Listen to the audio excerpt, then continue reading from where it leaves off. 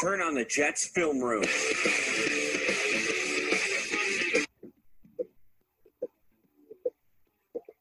Starring Joe Blewett. Treorman pursues, needs to dive at the ankles, which he does sometimes too much. Providing you comprehensive film study on the New York Jets. Howell sees that deep play side gap start clogged up. That was a really impressive play right there. That's like the little stuff you see on film. Turn on the Jets film room is now in session.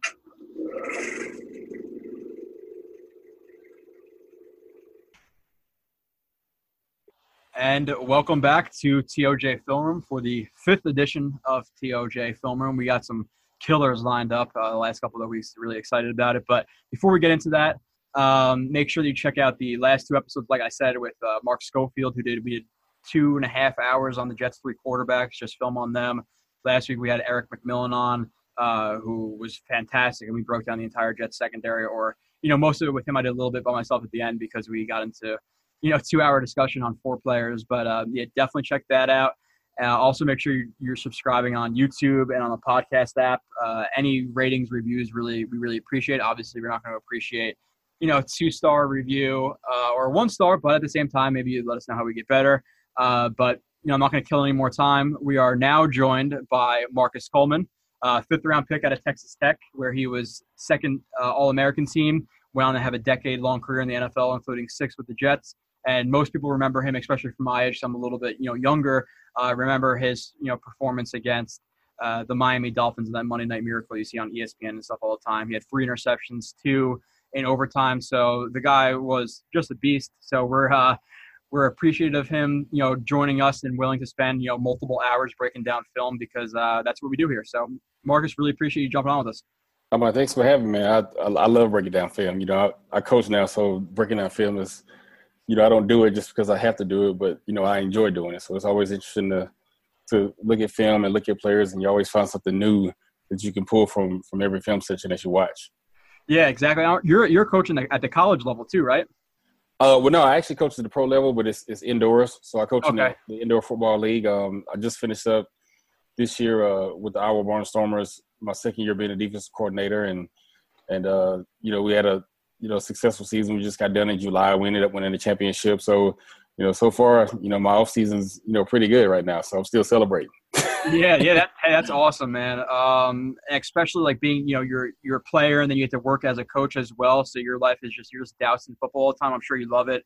And we're going to get, deep dives into some of this film. And like you said, you love it. So it's going to be pretty fun. As you can see on the screen right now, if you're watching on YouTube, just showing his game-winning interception pretty much to lock up the game against the Dolphins on that Monday Night Miracle. So where'd you dig that up from? Hey, it's YouTube. This game is on ESPN a lot. You can see it on ESPN. So wherever you want to look, you just type in Monday Night Miracle on Google. You're gonna find some videos of this play. So found it here. I think you get the full game clip actually on YouTube as well. But obviously it's exciting for us to have you on, like Eric last week, because we're talking with 2 ex-defensive Jets players who were very good players. And so we're not just talking to nobodies. We're really breaking down the film with professionals. Who knows it better than you guys? So we're really, really excited to, have you on. And then, maybe if this goes well, maybe if you want to come on to a show where a Jets game, something pisses you off, you want to talk about it, always welcome. All right, appreciate it. Yeah. Yeah. I'm always there for that. Yeah. So did you watch a lot of the Jets games last year? Were you able to watch most of them, or how did that go? I was able to watch a few. They don't really, down here we normally get Houston or we get Dallas or kind of the 2 main teams that we get.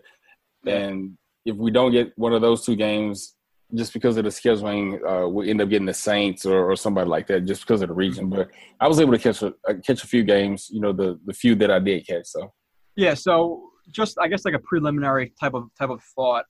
The Jets we're going to be doing, because we did the DBs with Eric McMillan, last week we're going to do the wide receivers and tight ends with you, because you're one of the guys who was, tasked with covering these guys. So, like I said, who knows better than you? So, just I guess like overall thoughts about the Jets receiving core, like the games you did watch. We're going to talk about Quincy Nunwan now. So, if you have any thoughts on him, just some, any thoughts on the top of your mind about their receiving core? Well, I like Quincy. He was definitely the standout receiver, within that group. I think everybody else was just kind of trying to find where they fit in, and I think some of those roles were a little bit, came with some uncertainty, and you can see that in their play. there was a little bit of inconsistency throughout the year. And I think that just, that's kind of on the offensive coordinator, in my opinion. You need to figure out, what your players do best and try to put them in the best position, to make the plays that they're capable of making. Sometimes we as coaches and I've learned this, and sometimes I've been guilty of this a little bit, but I try to stay away from it. We understand that we have a system, and the system may be successful and it works. However, you have to be flexible in your system and allow your players to be able to do what they're best at doing. And just from the few games that I did watch, I saw sometimes, whether it be some of the route combinations or some of the routes that the receivers were tasked with running, the timing was either off or they weren't at the right depth, things like that. And those are things that can be corrected. But it just, you want to be able to put them in the situation where, they're capable of making the plays. And sometimes, that didn't happen throughout the season. Yeah, no doubt. Morton's gone now, and they hired Bates, so hopefully he's a little bit better at that. It's obviously a West Coast system, so you're going to see more like spot concepts and spacing concepts and stick concepts and all the shorter type of stuff to get your guys open a little bit. And then the West Coast system, obviously, it's a nickel and dime type of offense. We're going to take short gains, and then you're also going to take some deep shots down the field as well. So I'm pretty excited to see what Bates is going to do.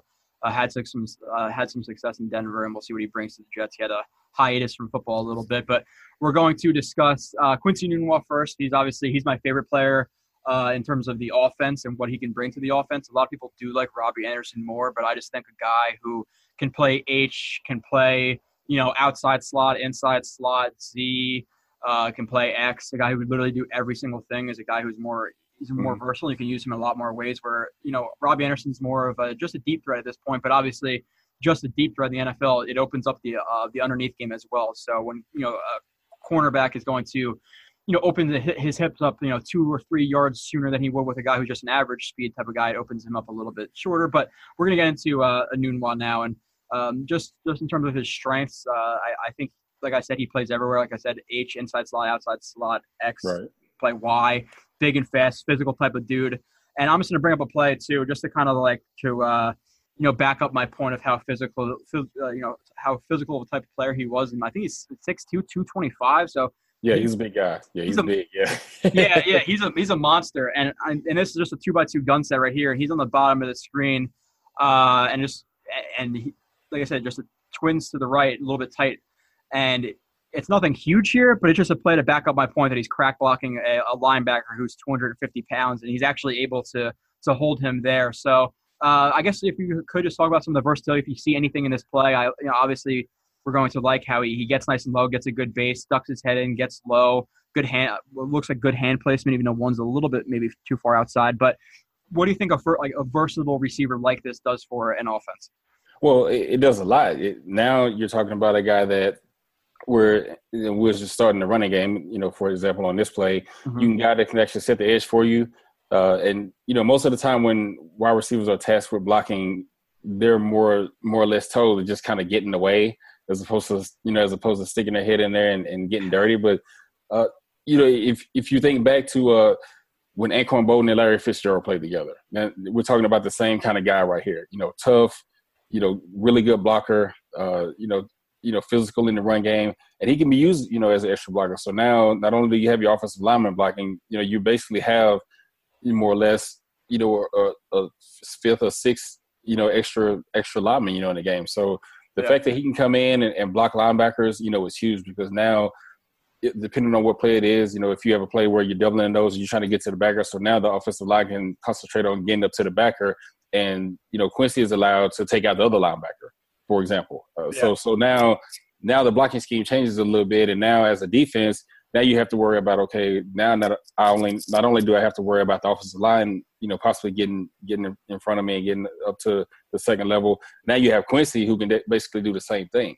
So it gives you a lot of versatility, it gives you a lot of flexibility within the offense, and it allows you to block the same runs, whether it be power plays or stretch plays. You can block them a lot of different ways now because you've got a guy like this that can actually set the edge for you, or he can get to the next level and go up and block. Yeah, and even just something as simple as like we saw in the crack toss, he's able to hold a linebacker inside. Where like you said, you see a lot of wide receivers in the NFL, and I watch like thousands of hours of tape at this point to get prepared for the show and do reviews. And you see a lot of guys they get in the way, like you said. They'll kind of just throw up their hands and kind of like check them with their shoulder a little bit, but they're not really affecting the play too much, other than to kind of act like a deterrent. But the linebacker still gets there, and even like with Quincy Newman, even just like on this play, a guy who's like able to. This is the inside zone split, and he's able to, he cut blocks the defensive end, and defensive end is literally flying in the air. So you see this a lot from Quincy. I like the aggressiveness too. It's not just his ability to do it too. He's actually he's pretty willing, and I like to see that where he likes to bring some fight to some dudes. I'm gonna show that in a little bit. I think it's a block on Lorenzo Alexander from the Bills, but he just destroys him. And then another thing that's good with his game, we talk about he's physical. He can block the ends and outside linebackers. Whether it be a cut block or just blocking them heads up or crack blocking them. He runs all type of routes, short routes, deeper routes, intermediate routes. He also has some weaknesses. Don't get me wrong. We'll get into some of the weaknesses, especially with route running. I think he takes some false steps at the line of scrimmage with his release, where he's not really affecting anything with that release. But we'll get into that. But on this play too, again, it's nothing to really break down. It's just like he's basically just looking for the ball immediately, because it's like a soft zone type of coverage, almost like I would call this like a snag route. I don't know what you'd call it, Marcus. Yeah, I mean, we just call it. Usually just because he's been in there a little bit, we just call it either a bend or a quick slant. It's okay, same concept. Yeah. So, but and we talked about this with Eric last week too. It's so interesting to hear people's different terminology too. You can talk to people unless you have the film on the screen. You could be talking about completely different things, but the terminology is so crazy. But here he's trucking Earl Thomas over, who's one of the best safeties in the league and one of the hardest hitting safeties in the league. So just that ability to block dudes, to run dudes over. I'm going to bring up another play of him in that aspect. And we're going to spend a little bit more time on Quincy, and then we'll go to some of the lesser guys. But obviously talking about the wide receivers, you want to see some guys who show some ability with some yak and who are probably, I would say, the best receiver on the Jets. And again, I started this video late. I recorded this probably 2 years ago, but I'm going to call this like another snag type of route, like an inward breaking curl or a stop route, whatever you do want to call it. But this is just a play. I don't know if you saw this, Marcus, but the ability for some yak there. So not only is he a guy who's 6'2", 225, who block, linebackers or DNs who are 290 pounds, he also has the ability to turn the Jets on and take a ball from the 40, from the opposite 40 all the way for a touchdown. So yeah, no, he does, and that was I probably classify that as an option route just because of where the linebacker is or where the safety is, and some people call it a deep whip route. It's just kind of find the hole and get open. But he does have the ability to get a lot of yak yards and break tackles and that's one of the things that I do like about him. Particularly on like third downs and things like that. I think he's the guy that I would look for if I were a quarterback. I'd probably look for most of the time just because of that ability to get those extra yards. And just to go back to the running game real quick and going into the route concepts, another thing that helps him, or helps the offense in regards to that is now if the linebacker, for example, if we go back to that double twin set, if the linebacker thinks he's cracking him and once the safety reads that, he probably is guessing run just because of, if he sells it hard enough, he can fake the block, and have a delayed release, whether it be up the field or on a crossing route out. So now you've created 2 or 3 or possibly 4 things now that the linebacker and the safety have to be aware of, just because of, the ability, his ability to be able to block, from that standpoint. So again, that just goes back to offensively. Now you can be more creative and have more flexibility in what you do. Yeah, well, it's just like having a tight end, and that's what I talk about. Right. Tight ends who could block and run, because obviously you bring in a guy who can't run block, and he's flexed out wide, or he's even in line as a wide. You're probably not going to run to his side, even though obviously they're going to sometimes because you can't just completely avoid it when he's in the game. But it gives the defense, they get to guess more. So if he, like I said, a guy who can do all that is impressive. And this is another play. I think this is probably his most impressive play. He's tight to the line of scrimmage here on the right side of the field on the field side. And again, just another crossing route. I actually like the way he runs this route too, because he sees this linebacker dropping. It looks like a linebacker, at least I can't tell. It looks like maybe number 30. So maybe he's a safety playing a linebacker role. Yeah, safety down in the box. So So he's playing in that intermediate hook zone, and and Quincy sees him looking at him, and I like that false step, that like the false 2 steps to the up the field to get the linebacker to open up his hips inside, and then allows Quincy Enunwa to cross his face with that little almost like a club. Yep. And he clears himself inside. So that's is a good route, in my opinion, just by understanding leverages and kind of getting the safety to react to what he wants him to do. Gets inside, and then the most impressive part is obviously the run after catch for people who didn't see this. I think he breaks like 4 tackles on this play. So like you said, 3rd and short or whatever it may be, getting that extra yard or 2 means a lot. So another impressive play. Yeah, a very impressive play, and as you said, he did a good job of selling the seam route. The defensive player, opened up, and really, and just being a DB coach, this is kind of like my pet peeve. I always tell my defensive players, if you're covering somebody, make sure you complete the route with the wide receiver. So as soon as Quincy gives him the first 2 steps, his head immediately goes back to the quarterback, which now with the club and, with opening his hips, he allows Quincy to cross his face. And from then, as you see the physical play that Quincy, displays week in and week out, and the toughness, being able to hang on to the ball, being able to get those extra yards and ultimately going in for a score. Yeah. So, and it's funny. That's what we talked about a lot last week. And that was one of Tremaine Johnson's and Morris Claiborne's biggest problem when they were in man. After those initial read steps, if they did take their read steps, they would frequently be on their guy, and then you'd see them lose their guy because they would try to peek back into the backfield, and it hurt. That was 2 of their biggest weaknesses. We talked about that a lot, and we talked about a lot about this isn't necessarily the case, but opening up your hips too soon and getting beat because of that, because you're not able to squeeze that wide receiver to the sideline. Is that what you teach? Do you teach specifically defensive backs, or are you a defensive coordinator? Like, what is your role with your? I'm the defensive coordinator, but my group is I run the defensive back group, as well. So my main thing is, and some of the players that I had this year, one of the things that we actually had to work on during training camp was not looking at the quarterback, and I say, and that's why I try to explain it to him. Make sure you run the route with the wide receiver. You complete the route, with the wide receiver. And once he gets into the route, then when he looks back, then you can look back. So you have to go all the way through, not, just you have to go past the first initial, read steps, 2 or 3 steps that you have. You have to make sure you complete the route with the wide receiver, and then you can look back. Yeah, I've seen some guys, like the only example I really see of guys looking back before the receiver looks back is if they have them like squeezed tight to the sideline. Right. Type of deal where your hips are tight, you have your hands on them, and you can really feel them. I see that, sometimes, but when you're looking at them, especially in the middle of the open field, let's say, if it is like a whip route or like a dino stem or a rocker step, something like that, you're going to lose them. If you don't lose them, you get pass interference because you're going to be holding them. So, that's a big that's something I watch a lot. I watch a lot of Mark Parsons. I don't know if you know who he is. He's a defensive back with the Texans, with the Saints in the early 2000s as well. He does a lot of good videos. He teaches a lot of that type of stuff. But yeah, so going on to another play, and this is just when I kind of talk about the aggressiveness of Quincy Enunwa, and this is with the run after the catch. I'm going to bring up another block as well. But he's a guy, like you see a lot of receivers who, once they're coming to the end of their run where they know they're going to go out of bounds or get tackled, they kind of ease up and they don't really bring the boom.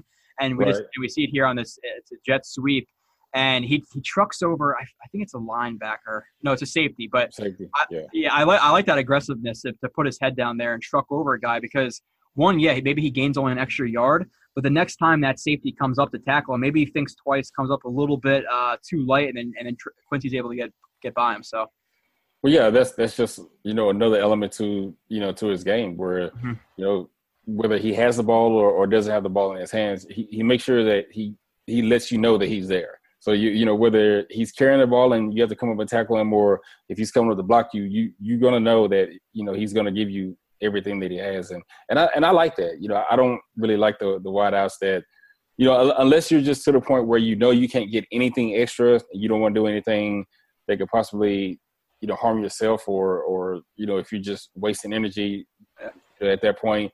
I like the aggressiveness, to go in and whether it's half a yard or 1 yard, if you can put the shoulder down and get another yard or two, that's that's better for the offense, and particularly if we're talking about third down. So now it's 3rd and 1 or 3rd and 2. If he can stick his head in there and get another yard or another 2 yards, most of the time he's converting that 3rd down. Yeah, exactly. And this is just this is the play I was talking about before, where it looks like Quint. He's like an H back here. I'll call him an H back. He's not in line. He's not a receiver. I would call this a bench route. So this is that aggressive nature that I talk about, where it's second and it looks like second and 10, and he's probably not going to get any extra yardage here. Fitzpatrick is, as he scrambles out to the left, and the linebacker is chasing him down, and again that shoulder drop in there and laying a linebacker out who's probably has 30 pounds on him. So that's a good physical play, and actually, I mean, I'm not dogging Fitzpatrick here. I don't want you to think that. If Fitzpatrick had maybe a little bit more athletic ability, you could dog Fitz whenever you want, man. I am not a big fan. He probably gets another 3 or 4 yards possibly, because actually Christie does a decent job of sealing off the DB here before he actually turns around and cracks back on the linebacker. So he almost got a 2-for-1 here, which if you can get a player, if every player that's potentially blocking can do this type of things for you. So now we're talking about gaining extra yards, converting 3rd downs, making 2nd down manageable if it's the 1st down play. If you have a guy that can do these types of things and display this kind of toughness, it only makes your job offensively, when you're the coordinator calling plays and executing and possibly scoring, a lot easier. So just a quick question for you. I'm curious. When you were in the NFL, did you prefer to cover these shiftier small guys, or were you more a fan of guarding the guys like Quincy, who maybe not be as crisp of a route runner, but who are big and physical? It didn't matter. We were assigned both, to tell you the truth, especially in during that time when for example, like the Colts had Reggie Wayne, and Marvin Harrison, or when the Patriots had Terry Glenn, so it just and Miami had a Rondé Gatson. I can't think of the other wide receiver's name, but he was more shifty than a big guy. So it just depended on what the game plan was at that time. It really, Aaron and I really didn't matter whether it was myself, Aaron, or Ray. Whoever Belichick lined us up for, on that particular week, that's who we studied and who we covered. So I really I didn't have a preference. Yeah. Facing a bigger guy was easier. I'll say that, just because I felt like most of the time I was probably a little quicker and I was just as big. So, it played to my advantage. Now, the shiftier guys were, a little more of a challenge, which I liked, to tell you the truth. I probably wanted that challenge more not than just being out there covering the big guy. So. Yeah. Now, were you? And this is something I always see too.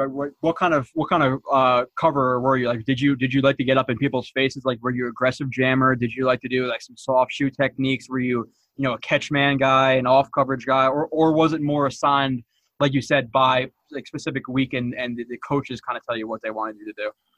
Well, no, we were actually, we had the freedom to play the way that that was comfortable for us. The only thing that we were, told to do, if anything, if we had a game where we matched up, that's the only thing that we were told, and we were told to study the guy and that's who we cover.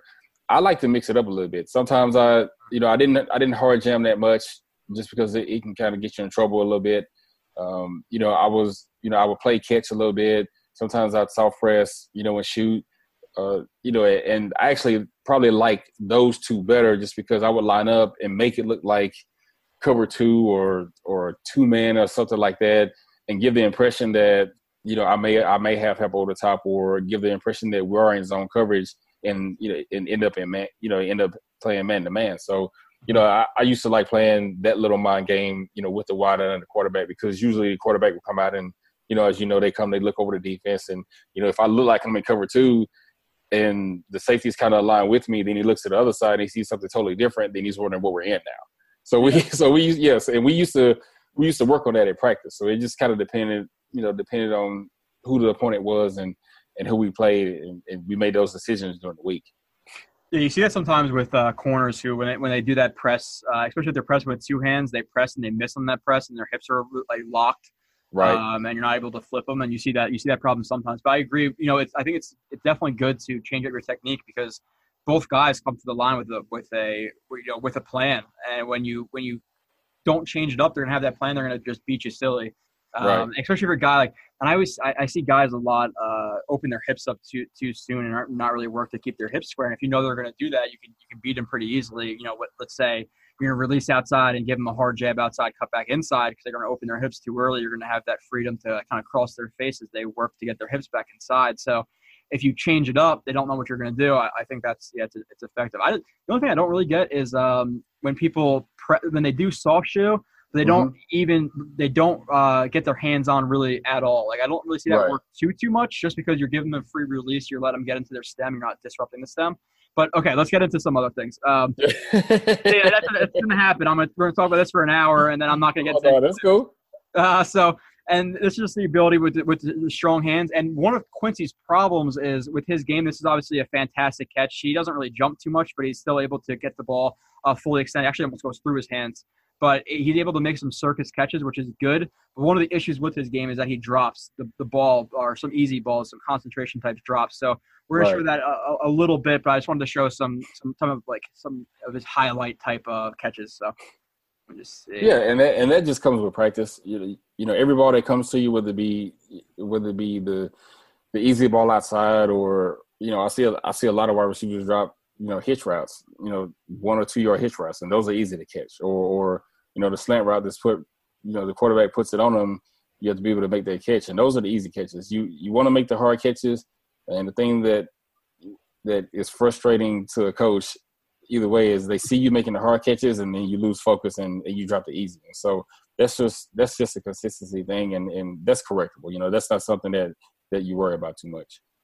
Yeah, you see that problem a lot with Terrell Pryor, actually. When we went over – actually, we'll go over a little bit of his film, but he has a tendency to not look the ball in and try to get that yak before he even catches the ball. Right. And obviously, you got to catch the ball before you can run with the ball. So that's what happens with Quincy sometimes, but still, he makes a lot more catches than he doesn't. So I'll just bring up one more play. I'll bring up one more play. So this was – I don't know if you saw this game. This is probably his best catch of the year. This was actually – I think this was just a deep over route. This is more of like I just put this on Twitter just to impress some people seeing this catch, but that's just freaking fantastic, man. Yeah. You imagine being that safety, you think you're about to get an interception or whoever it is. Is that a safety or I don't know what his name is. I can't tell. Yeah, it's a safety. Yeah. No, I know. And it's partially the safety's fault. He needs to, take a more direct line to make that play, but it's a great play. I mean, being able to track the ball where it is, he's got a linebacker in front of him. He's got his hand up. It's a great throw too into that tight window, but having the ability to track the ball in with somebody in front of you waving their hands and being able to pull it in is that's an exceptional catch. That's the only thing you can say about that. That's one of those catches where we would say, okay, yeah, you just kind of charged that one to the game because it was just a hell of a catch. Yeah, I was having a couple of adult beverages during this game, and I remember like, oh god damn, the Jets caught an interception. What the hell, man? And then like they're like, oh, first down, Jets. I was like, what the hell? Like, how did that even happen? In real time, I don't know how, but I'm assuming as a coach, you get on your player for this. Yeah, you want to, like you said, take a more direct route to the ball and extend your hands. Don't let the ball get into your body. Right. So fault on the DB there, but still a great catch. And another one I'm going to show, I think, just in terms of some of his, and this is we only have like 2 more plays and we'll get into some of the weaknesses, but this was one of the plays that actually went overlooked a little bit. Nobody really there's not really a lot of film guys on Jets Twitter, but he's on the inside right here, and it's a seam route, or you call it like a skinny post maybe. I probably just call it a seam route. I think he's just trying to find that soft spot in the zone here. But the ability to make the catch too, and again, this is Vincent Ray, who's another linebacker, 250 pounds, and it's ability to make the catch, pull the catch in, and truck over a linebacker while in the air. So that's just like that strength that we see from him. Just like that's just pure strength. Yeah, and that's kind of the antithesis of his game. The strength to pluck the ball out of the air and make the tough catches. And honestly, the linebacker's in decent position right there, to tell you the truth. He's covering the seam, doing his job, and like they were playing a little bit of Tampa, which allows him to run down the field. But Quincy has the ability to make those tough catches regardless of who's around. You just have to continue to be consistent in doing that.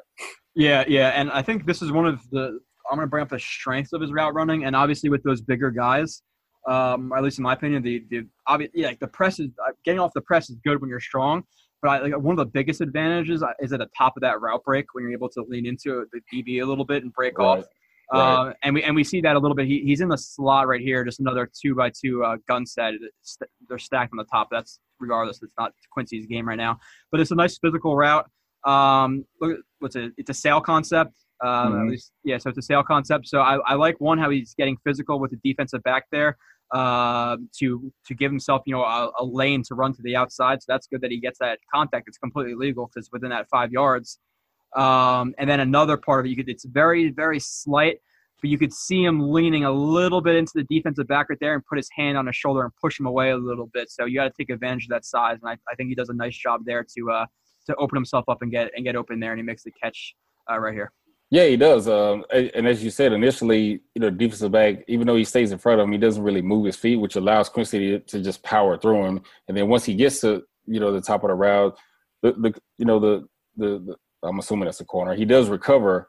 However, just because of how big Quincy is, he's able to, and it doesn't even have to be a big lean. Once, if you think about physics, leaning, the smaller defensive back going against Quincy, just a slight lean, and as fast as they're moving, would throw the DB off track and create that separation. And that's what Quincy does here. He does a good job of leaning in, getting the guy off of him. And it doesn't have to be a short breaking route because he's already created that space. So now he can just naturally roll into the route, as he did, make the catch. Yeah, and like you said, even if it's just slight, let's say, I'm just going to complain. I'm not freaking Bill Nye, the science guy or anything like that with these numbers and stuff. But let's just say, it takes you 50 pounds of pressure to cut off that back foot to be able to get on that route. Right. Even if you're just putting, 10 pounds of pressure on you just to make it more pressure that you have to generate yourself to get out on that route, it helps. It helps. So, and then he's in the slot right here. This is just an empty set, 3x2 to the field side. And so people differ with calling what they call this route. Some people call it a pivot route. I call this a whip route. I call it whip route. Yeah. Yeah. Okay. So a pivot route for me, if he was to break vertically here and kind of just turn around and go to the outside, that's a pivot. Right. When they break to the inside, then cut out. I call them whips. Yeah, that's the same way I call it. So. Okay. Cool. So.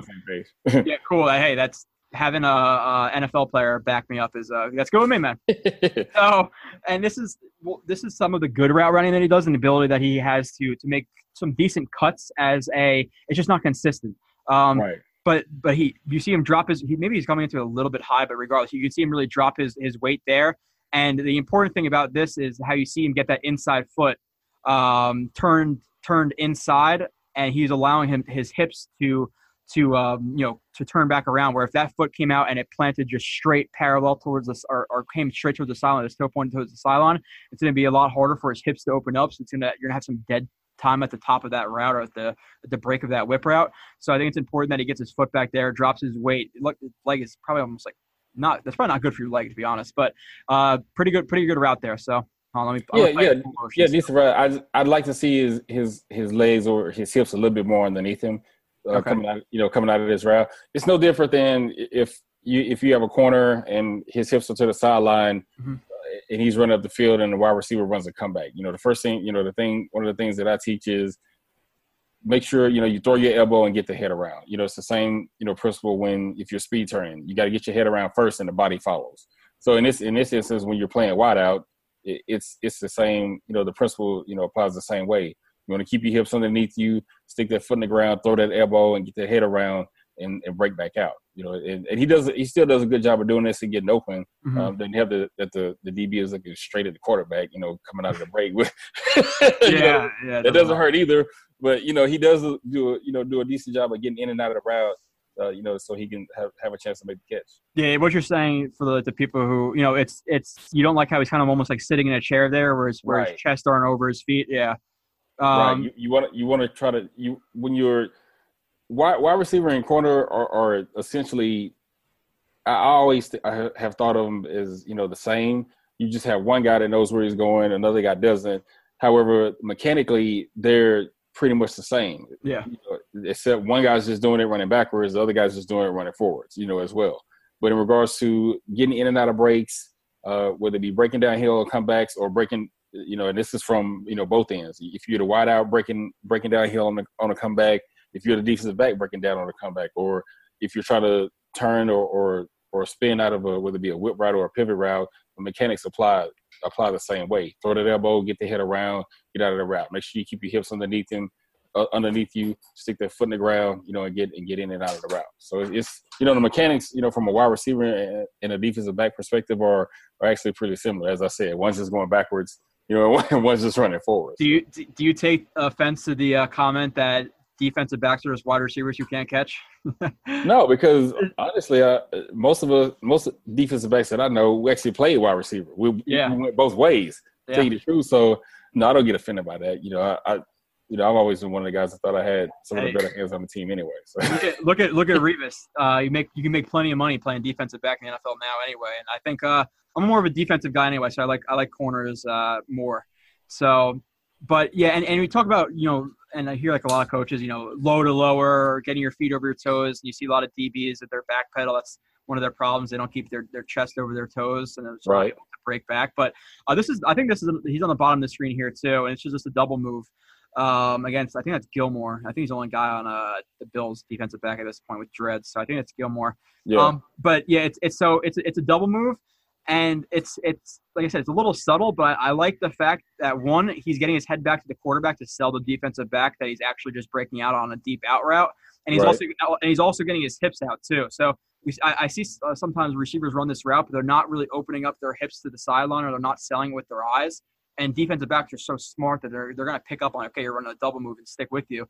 Now, like you said, it is a problem that right here, Gilmore looks to the quarterback. You got to get your hands on the receiver before you do that. So he screws up here, but still, I think a pretty good route.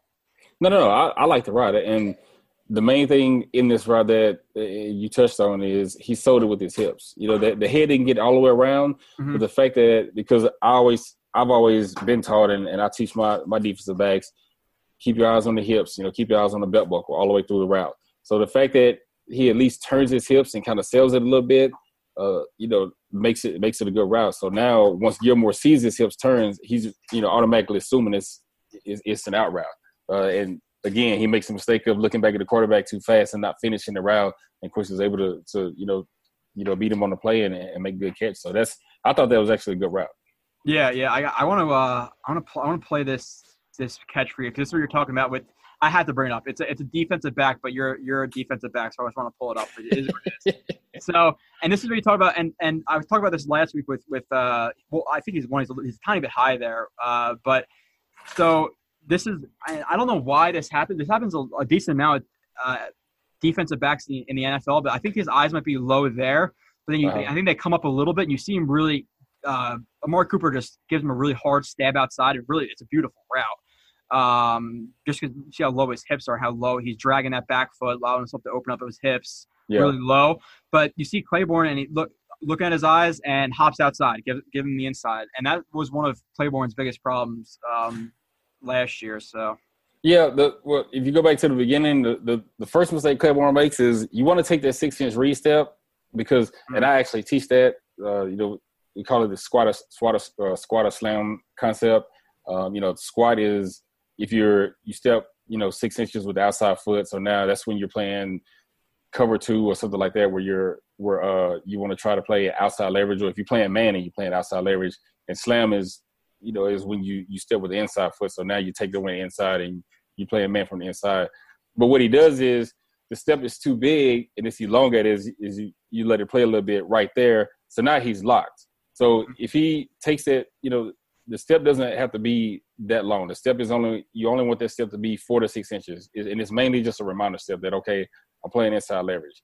If he takes that smaller step and shuffles, with Cooper, when he's making this initial outside move, he can shuffle back. He may not necessarily be inside, but at least he'll be on the top field shoulder of the wide receiver, if that makes sense. Yeah. And it still keeps him in position. So he does, initially he's low. You do see his head go up. So now he's looking, at Cooper's, upper torso. And so now when he does that and he's already locked out, he can't get back now. So that's what I see, and I see that with a lot of defensive backs. The hips don't lie. Yeah, the hips don't lie on both sides. So you either locked out, and if you're wide out, they tell you where, 9 times out of 10, they tell you where he's going. So, I just like to see Claiborne take a shorter read step here, not lock himself out, and be able to stay square so he can stay in front of the release. Yeah, and you see it. I'm sure you see it a lot too with the guys you coaches, and that I know Denard Wilson, the Jets defensive back coach. He teaches kind of like that false step you're talking about. I'm not exactly sure what you just called it. Like that kind of it's not like a false step, but it's basically just it's kind of like a read step. Yeah. Yeah. Okay. So called a read step, and that's basically just to prevent you from hopping. And a lot of guys you see them spread their feet at the line of scrimmage, and they're already sitting back. They're sitting backwards, and you don't have great balance there. And like you said on that one, his hips already they're locked. And two, he's opening up to the outside, so you're opening that gate. So if he was running a vertical route, good receiver is going to take that hip opening and just stack you. Right. So I didn't love. I think Clay, he's a good corner. I think he's a miscast as the number 1 corner.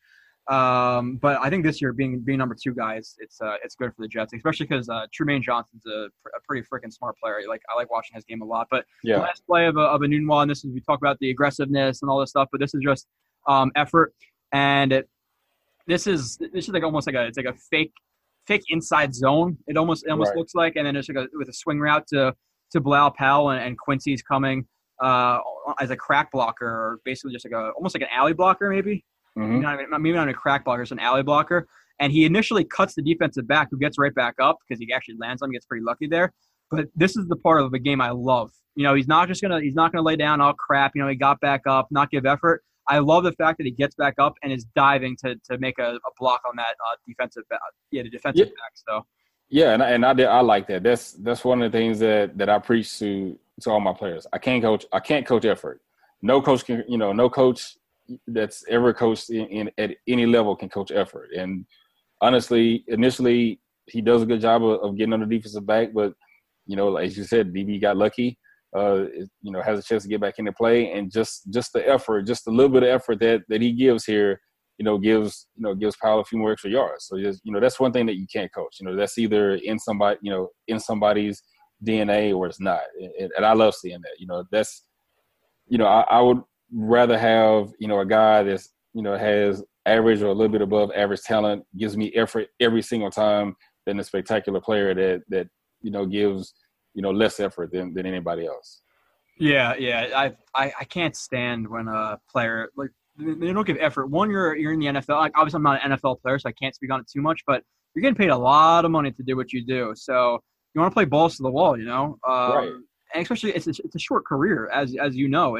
You played a decade, but still 10 years of your life it's not much.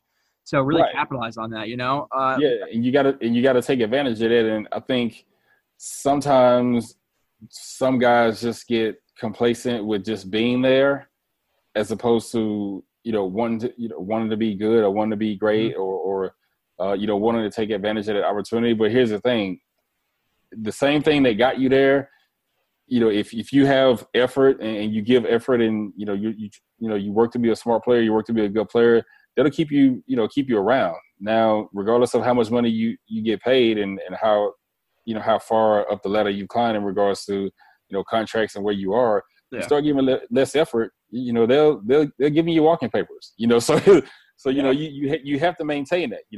It's your job to give all the effort that you can, whether you were an undrafted free agent or whether you were a first round draft pick. There's no difference. Everybody needs to give the same effort, and that's expected. Yeah, and especially in the NFL too. It's not like high school where you don't give effort, you can still dominate kids because if you're just that athletically talented. Every NFL, you're freaks. You're freaking amazing athletes. It's right. So a guy is gonna take you over if you're not gonna give 100% effort. And I understand maybe defensive line and stuff like that. You take a play off because it's just that position is really hard to play. You're going 100% with 300-pound guys all the time. But it's crazy to me. But so this is a 3x1 gun set to the, let's just call it the boundary side. It looks like the ball's a little bit closer to the left hash right there. But he's on the – so I don't know how I'm just curious because from what I learned, I'm not going to call him an H or even like a flexed out Y. But so from what I learned, it's just like with the 3x1 sets, I just call them inside slot, outside slot. I don't know if there's different terminology you use. But I'll just call him inside slot for now. So I'll just say the inside slot receiver. And this is some of the route running that we see where I think some of his routes are pretty rounded. And you can see how comfortable. This is cover one look. You can see how comfortable the defensive back is here, where he's not even like doing like a foot fire technique where he's staying light on his feet or anything like that. He's just pretty much planted, waiting for Quincy Nunwa to break inside. And he gives it away, I think, pretty early there. But he's not really too low. And like I said, I think it's pretty rounded. His hips aren't dropping. He's not exploding out of that route. And if anything, he has help inside with his cover one. So maybe attack him a little bit outside. Try to attack his leverage. Maybe give him a hard drive inside, a hard jab outside, and then come back in. Do something. But he doesn't really attack his leverage here. And I think the defensive back feels really comfortable because he making that cut almost 4 yards before him. So I don't think this is the best route. I mean, it's a decent route. Is he in the 3 spot? Yeah. Oh yeah, he's right here. Okay. Yeah. He needs to give him a little bit more, and he needs to be more explosive out of the route, because here's the thing, and I usually number it just to make it easy when I'm explaining. You've got number 2 coming underneath you, so okay. you need to be if you're number 3, you need to be pressing. He needs to be full speed, even if he just takes it in and bends it, more towards the free safety, just to get the defensive back out of the way. That's what his job is. And he can actually bend it a little more, and that'll create that separation because the DB is playing outside here. So he's actually okay right here and lean into him a little bit more, but I like to see a little bit more separation come out of this. It is kind of a lazy route. You want it to be more explosive when he's bending out and create that separation. And he may not have to do that all the time. That could be one of those cases where if he just, he can use his physical presence to create this separation, if by chance the defensive back is a little bit quicker than he is or a little bit faster than he is, to get out of that break.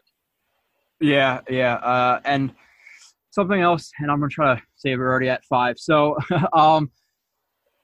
something else, I'm going to show a little bit less plays of him just because I want to get to the other guys, especially like Robbie Anderson. But I think a lot of times with him in his release, I don't really have too many plays of it because it was 2016, so I recorded this like a year and a half ago, and I didn't really know. I don't even know what I'm talking about now. I probably only know like 1% of what I should know because the NFL is just there's so much in detail. But I didn't record what I should have recorded, and I think with his release of the line of scrimmage, he kind of takes some wasted steps where he's like either chopping his feet or like just giving too many hesitations or too many like hop step type of deals. Right. He doesn't really challenge the defensive back. Where like if the defensive back is playing off, I know of 2 like basically releases off the line of scrimmage that you want to do in terms of like that first like 5 to 10 yards. Like there's the Jerry Rice term, which is basically just selling vertical every single time, shoulders down, feet over your legs, driving really hard. So the defensive back panics a little bit. Oh crap, you're going vertical. Then you cut inwards on an in cut, whatever it may be. Or there's another way where you're attacking leverage. So playing outside leverage, you want him. He obviously wants you to go inside. He doesn't want you to get outside. So you break off the line of scrimmage, attack his leverage. So you bend your route stem a little bit towards the outside, get him on his heels a little bit, then you cut inside. But I don't think he does that enough. But I don't really have too many plays of that. So okay, yeah, and that's correctable. I think because the way that he plays, his game is more of a physical type game than anything else. I think that's why he probably doesn't do it as much, because he's not comfortable being able to whether it be press the leverage, whether it be outside or inside, and then make the break. He seems like he's one of those guys that would rather get into his route, whether it be by pushing off or kind of bodying the defensive back as opposed to attacking the leverage. And that's something, that can be worked on. He can definitely work on that during practice and work on that during the weekend and get better at doing that. So. Yeah, and this is what we talked about before, almost with like a curl route, snag route, whatever it is. You can't see it, but again, I just should have dropped the last one. It was a little bit tougher of a drop, but you should make this catch 10 out of 10 times. That's an easy catch. 10 out of 10, you should make that catch. There's no excuse for that one. So hold on. So let me clarify. You guys, because you guys are in the NFL. Me, I'm not gonna make that catch 10 out of 10 times. I know the balls that you guys probably get from quarterbacks are like 50 something miles per hour, drilling you and getting red marks in your chest and all this stuff. So I can't catch that stuff, but I'm sure you guys could. And we saw that with your game in Monday Night Miracle. You got 3 interceptions. So I know you could catch. Yeah, I mean those, but as a wideout, that ball. I mean the ball hits him right in the chest. But you see him; he's already looking to see what the defensive back is. Mm-hmm. And worried about running or worried about absorbing the hit as opposed to catching the ball. You can't do anything without the ball.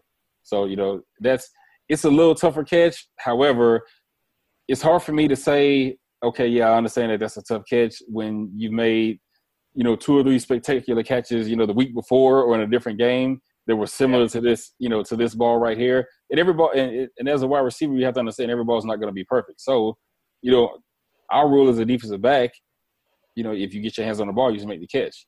Now, and that doesn't, I know that's a pretty broad rule just because the ball could be all over the place, but the same theory applies to, the wide receiver. So, he should make this catch. He may take a tough hit, that's part of the game, but these are one of the catches that I expect him to make as well. Yeah, and it's you're gonna get hit anyway for the most part, so just make the catch. And you see, that's why Larry Fitzgerald's so damn impressive. There's years you look at his drop rate, it's like 1 drop, 2 drops, right. 0 drops, 1 drop, over hundreds of targets. So this is just the last play. This is another one. I'm not even sure. It looks like he's looking the ball in here, but again, it's just concentration drop just slips right through his hands and almost leads to another interception. The last one directly led to an interception. So and sometimes wide receivers, I've seen some of our guys on our team do this where you don't necessarily have to jump. I don't think he really had to jump, to tell you the truth, to make this catch, and you can't. It's hard to see his eyes. It does look like he's looking the ball in. It's just a matter of getting your hands up and snagging it out of the air like he's done so many other times. So that's just one of those things where he lost focus for the moment. But you have to be consistent, for every ball. You have to be consistent when the ball's in there every single time. And I think, he has the ability, the more reps he gets, the more focus he can be during the week, it'll translate to the game.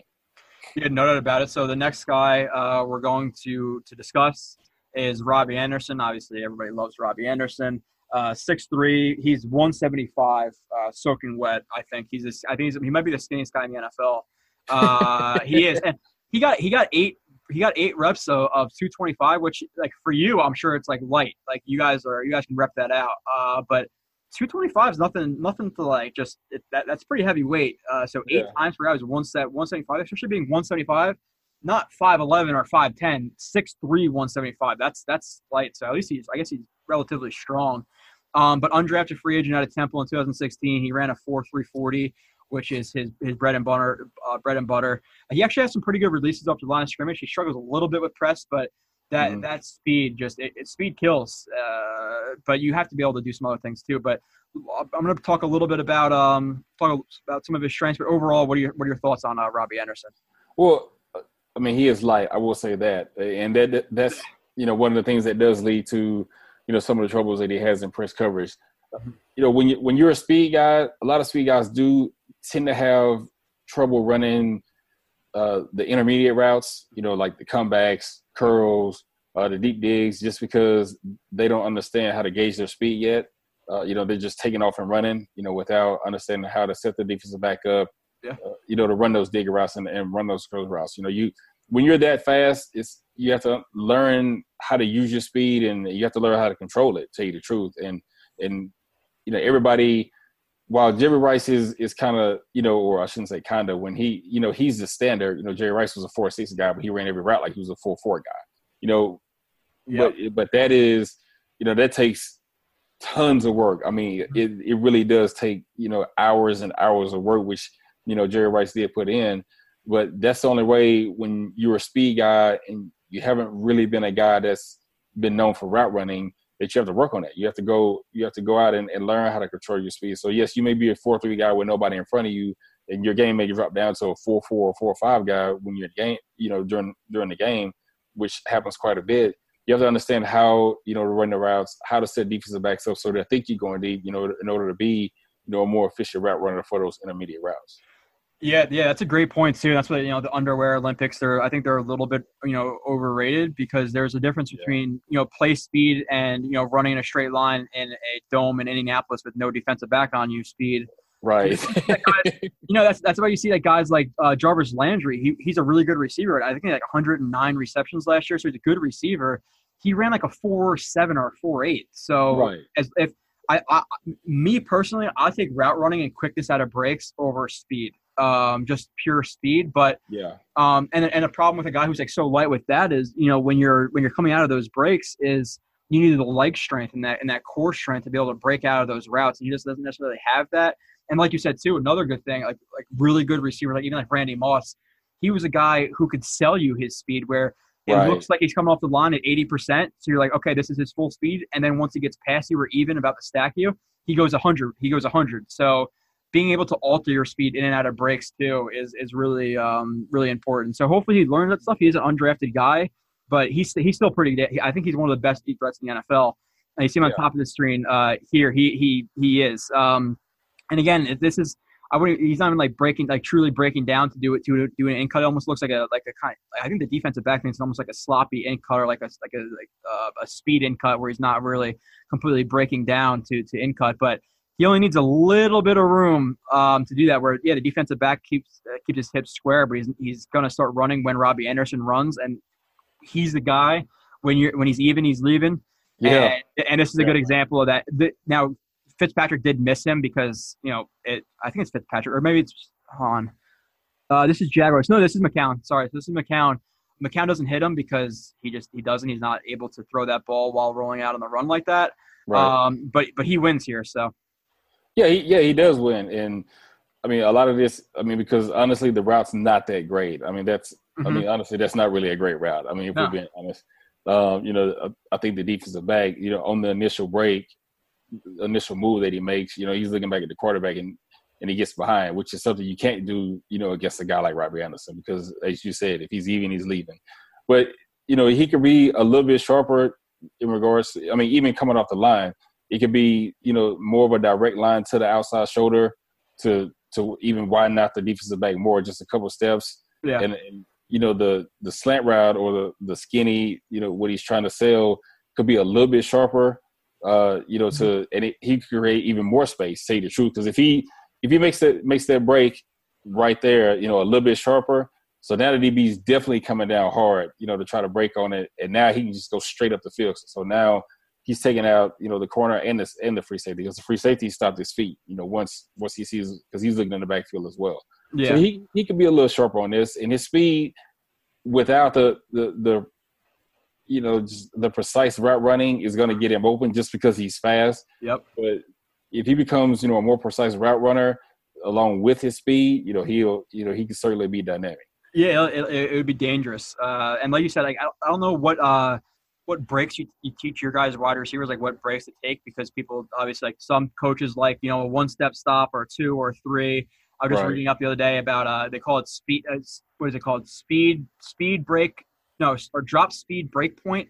So basically what you're going to do is like that with that inside foot, like right there, you're going to turn, you're going to drop on that inside foot and get it turned inside. The next step with the outside is going to be an aggressive break inside. And then the next step with the inside foot again is driving. And then the last step is called a point step, which is basically just get on your route where you're supposed to be. Right. But he's not doing really any of that. He's not really, he doesn't get that foot turned, and it's kind of too far outside where he's not really able to cut sharply off of that because it's just so far outside of his frame. And it's just, like you said, it's just not very, it's not a very crisp route, but the speed in his routes at times, or basically just vertical speed, really makes up in some of those deficiencies. And I heard some people talking like this year about how clean of a route runner he was. I don't agree with that. Like we just saw this episode, I'm not trying to trash the guy. Obviously, they watch the film too. They know what they have to work on. Right. But it is what it is. Like you said, I think that could be much more of a crisp route. And here again, he's on the top of the screen. He comes in motion, 2x1 or 3x1. No, actually, 3x1 gun set. Right? Yeah, 3x1 gun set. Yeah.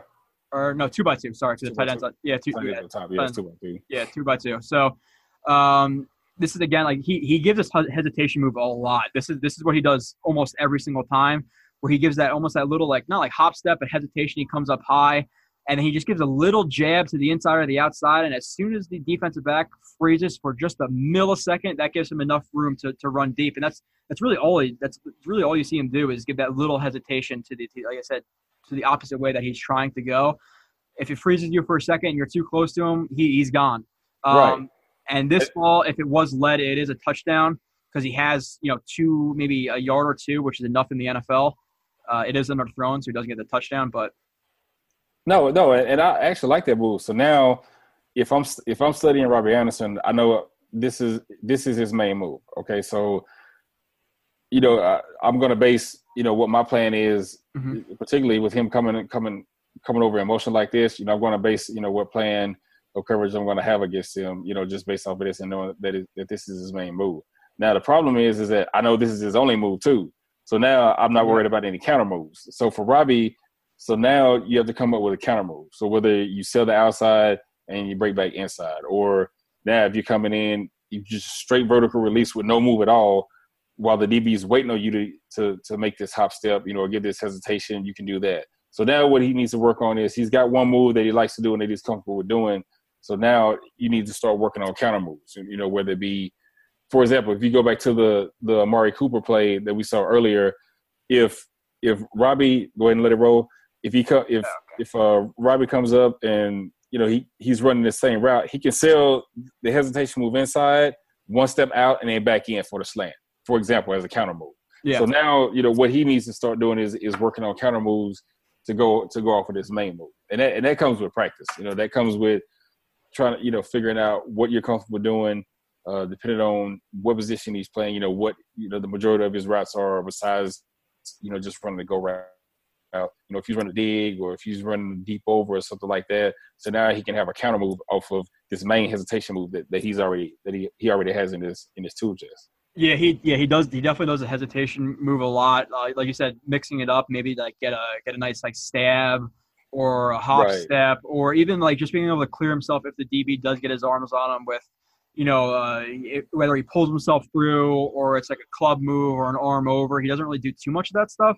Right. So, and maybe the only thing that and you tell me, maybe he could have eaten up a little bit more space there with that stab to make the defensive back get a little bit more on his heels. But at the same time, you don't want to get too far into him because then the defensive back can get his hands into you. So, but maybe that could have been a little bit closer to the DB, but still overall he got open. So.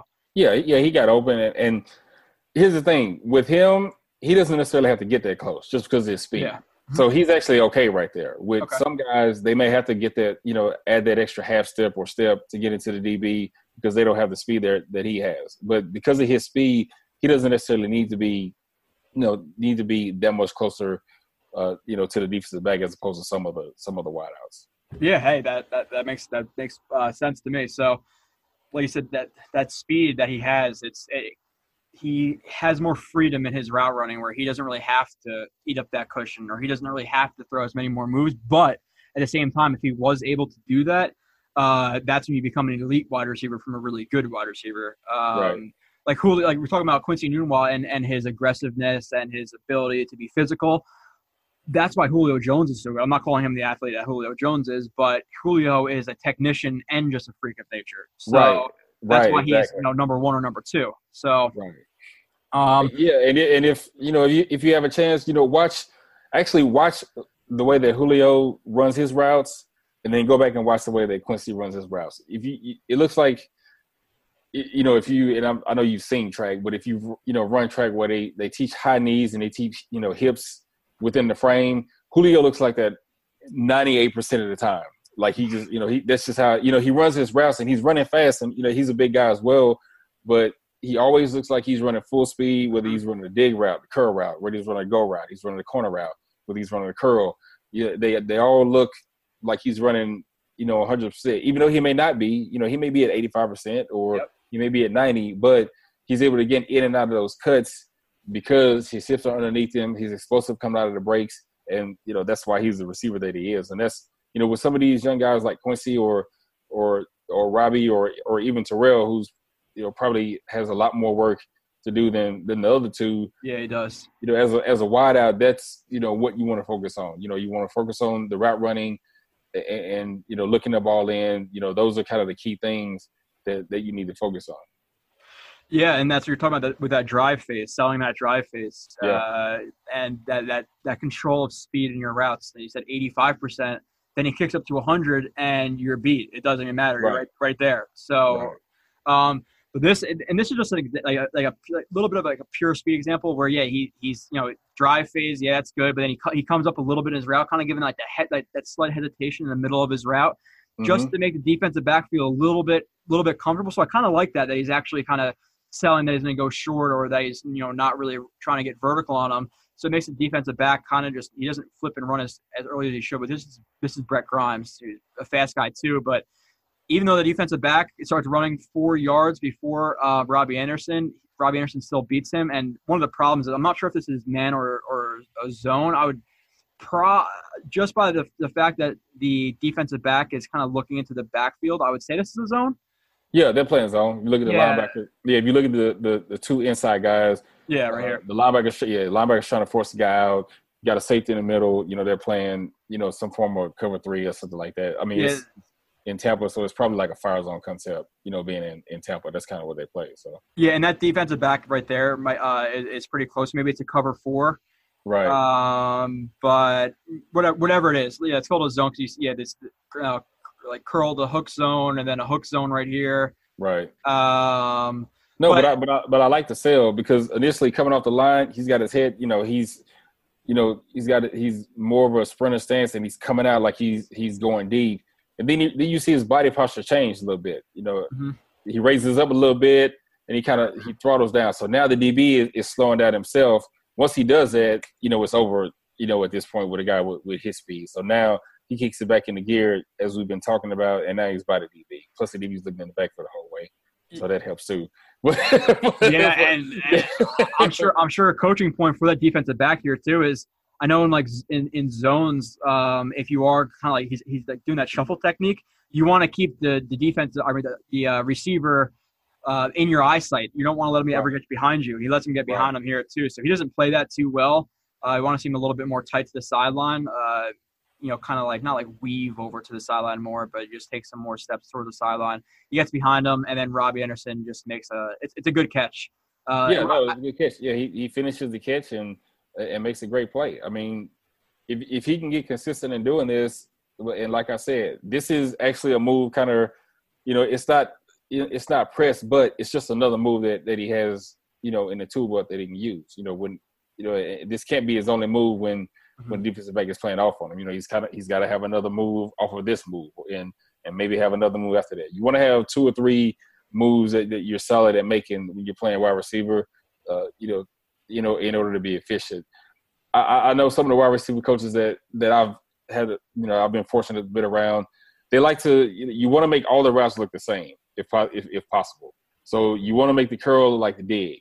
You want to make dig look like comeback. You want to make comeback look like the dig. I mean, you want to run it, you want to run them somewhat the same, but run them in different ways, if that makes sense. So if you've got a guy that's pressed on you, you maybe want to sell him the same move that you sold him on a dig route that you ran before, but you actually running the comeback.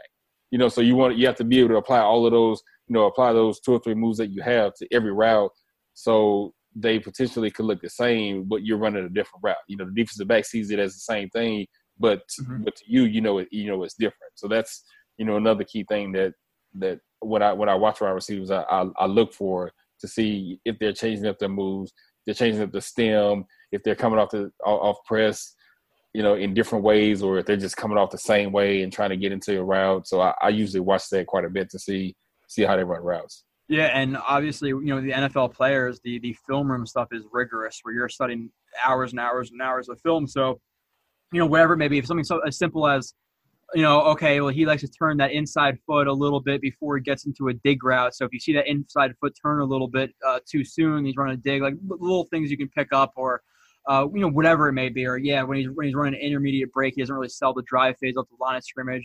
But like you said, if you make every route look the same of that initial drive phase, or even coming into the break, they're going to cut in and you're going to cut out one time, and they're going to get burned. So it's important. And this is just like kind of almost like think we've seen before, but he's not even really selling this like double move. He's not getting his hips in. He's not looking back to the quarterback, but it gets this defensive back to hesitate for just a split second.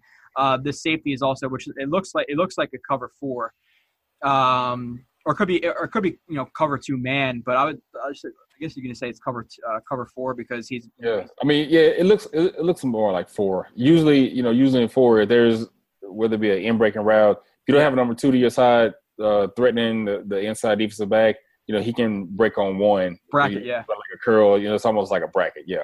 So this is really the corner's fault because now, yes, you're in 4 and you have help inside, but you can't – it's really hard to play, and I'm not too fond of this technique. It's really – you can't look at the wide receiver and look at the quarterback at the same time just because you're not a shuffle – you don't like the shuffle technique? I don't like the shuffle technique because there's several reasons why, but my main reason is once you get your hips like this and you're shuffling, when you're facing a guy like a Robbie Anderson, he doesn't, like you said, this isn't even a spectacular move, but because he has the speed to get by you, he's already running forward. It's easy for him to take an extra 1 or 2 steps and speed up and get into the route than it is for the defensive back to get out of his shuffle and start running. For the defensive back, you're almost starting. It's almost like at your stance, you're standing still when you're shuffling when he's already running. If that makes sense.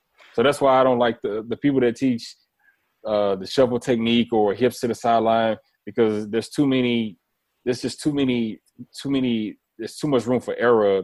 For the corner. Let's just say if the corner was playing man and he's playing shuffle technique, sitting inside, and he's shuffling. So now if I'm the wide receiver, if I have any thought process, any kind of plan at all, okay, well, and let's just say I'm running the dig. Okay, well, all I have to do now is I can push him hard outside, and attack, the outside, attack his butt or take his bag. Naturally, the DB, if he's shuffling, if he stays in the shuffle, he's going to initially lean back or he has to start gliding back if he's going to stay in that shuffle. So now I just created that space without even getting up on him, and I can get into my route now. Same with the curl, same if I'm running the skinny post, or I can just run directly at him and give him a head fake, and naturally, just because of the reaction, his hips are going to move and he's going to fall backwards, a little bit, and I'm going to create the space that way. That's why I don't like the shuffle technique. It's just too much room for error. When you're playing it. Even if he's a threatened vertically here and he gets him to open his hips just slightly, you even cut backwards on a comeback. You can cross his face, right? You can cross his face either way. Yeah, you can cross his face either way because now you giving the wide receiver a 2-way go. Yeah, and like you said, this is cover 4, and with the cover 4, we've talked about it before in the show. They're basically going to match their vertical stem. The outside receiver is going to match their vertical stem and the receiver. Now, if there's a number 2 here, number 2 receiver right here, and he was running vertical stem, this defensive back would match that vertical stem from the number 2. But if the number 2 cuts inside anywhere from coaches teach 10 to 12 yards. So if they were to usually like if it's 8 to 10 or something like that. 8 to 10, okay. So 8 to 10, then they basically number 1 gets bracketed. So with the shovel technique, usually just teach if they are playing off the read steps, you read the quarterback's drop 3-step. If it's a 3-step, you drive. 5-step, you back pedal. In 4, I teach the guys. My guys that play 4 just like cover 1. The only difference is you're playing outside leverage. So square. Take your read steps, out of your pedal, stay in your pedal. And honestly, the corner should be especially in this instance, the corner should be the deeper guy with the safety breaking underneath. So if anything, the person that should be making this play is the corner. He should be higher than the inside safety. The safety is actually in great position because what he does is he forced the throw where you want it to go. You want this ball to go. You want to force the throw over the top. If the safety can't make the play, and it goes, at least make it to where it goes over his head to where the corner can make the play. That's how I teach it. Yeah. That's kind of like a true bracket. So now with the corner shuffling and he's looking at the quarterback, he's trying to peripher the wide out. He gets caught behind. The safety does his job, in my opinion. And I don't think the corner does his job. But I like, even though he didn't have to make, a spectacular move, once again, this is just one of those things where his speed allowed him to be able to get open, and he does go up and make a great catch though in between 2 guys. You can't deny that. Yeah, no, and when I was talking about the read steps, I was actually talking about just man coverage in general, or even in a coverage where you could drive on the ball. I didn't really mean cover 4, so that was my mistake. But obviously, cover 4, you need to stay vertical on the outside right there. So if he was to break inside, you kind of just pass it off. But you just mean off man. If you just play off man. I teach the slow, the slow 3 steps, out of your pedal. Where you're reading, you're reading quick step, things like that. And then as the wideout gets into his route, your pedal gets a little bit faster until a point where you can actually turn and run with him if it's vertical, or you can go ahead and break into whatever route he's running, if it's the intermediate route or, a slant or curl, something like that. Yeah, okay. And we were actually just talking with, last week with McMillan, and we started to talk about palms coverage too. I don't know if you guys do palms, but I know what it is. Yeah, we don't really run palms, but I know what it is. Yeah. Okay, yeah. I would just say I'm gonna get into side conversations. We're never gonna be able to finish because I just it's seriously. And I said it last week. It's the most interesting game in the world because it's a chess game that people have no idea what's even going on. Right. It takes years and years and years and years to learn what's really going on. And you mix that with guys who are 250 pounds running 4.4s, lighting each other up. It's fantastic. It really is.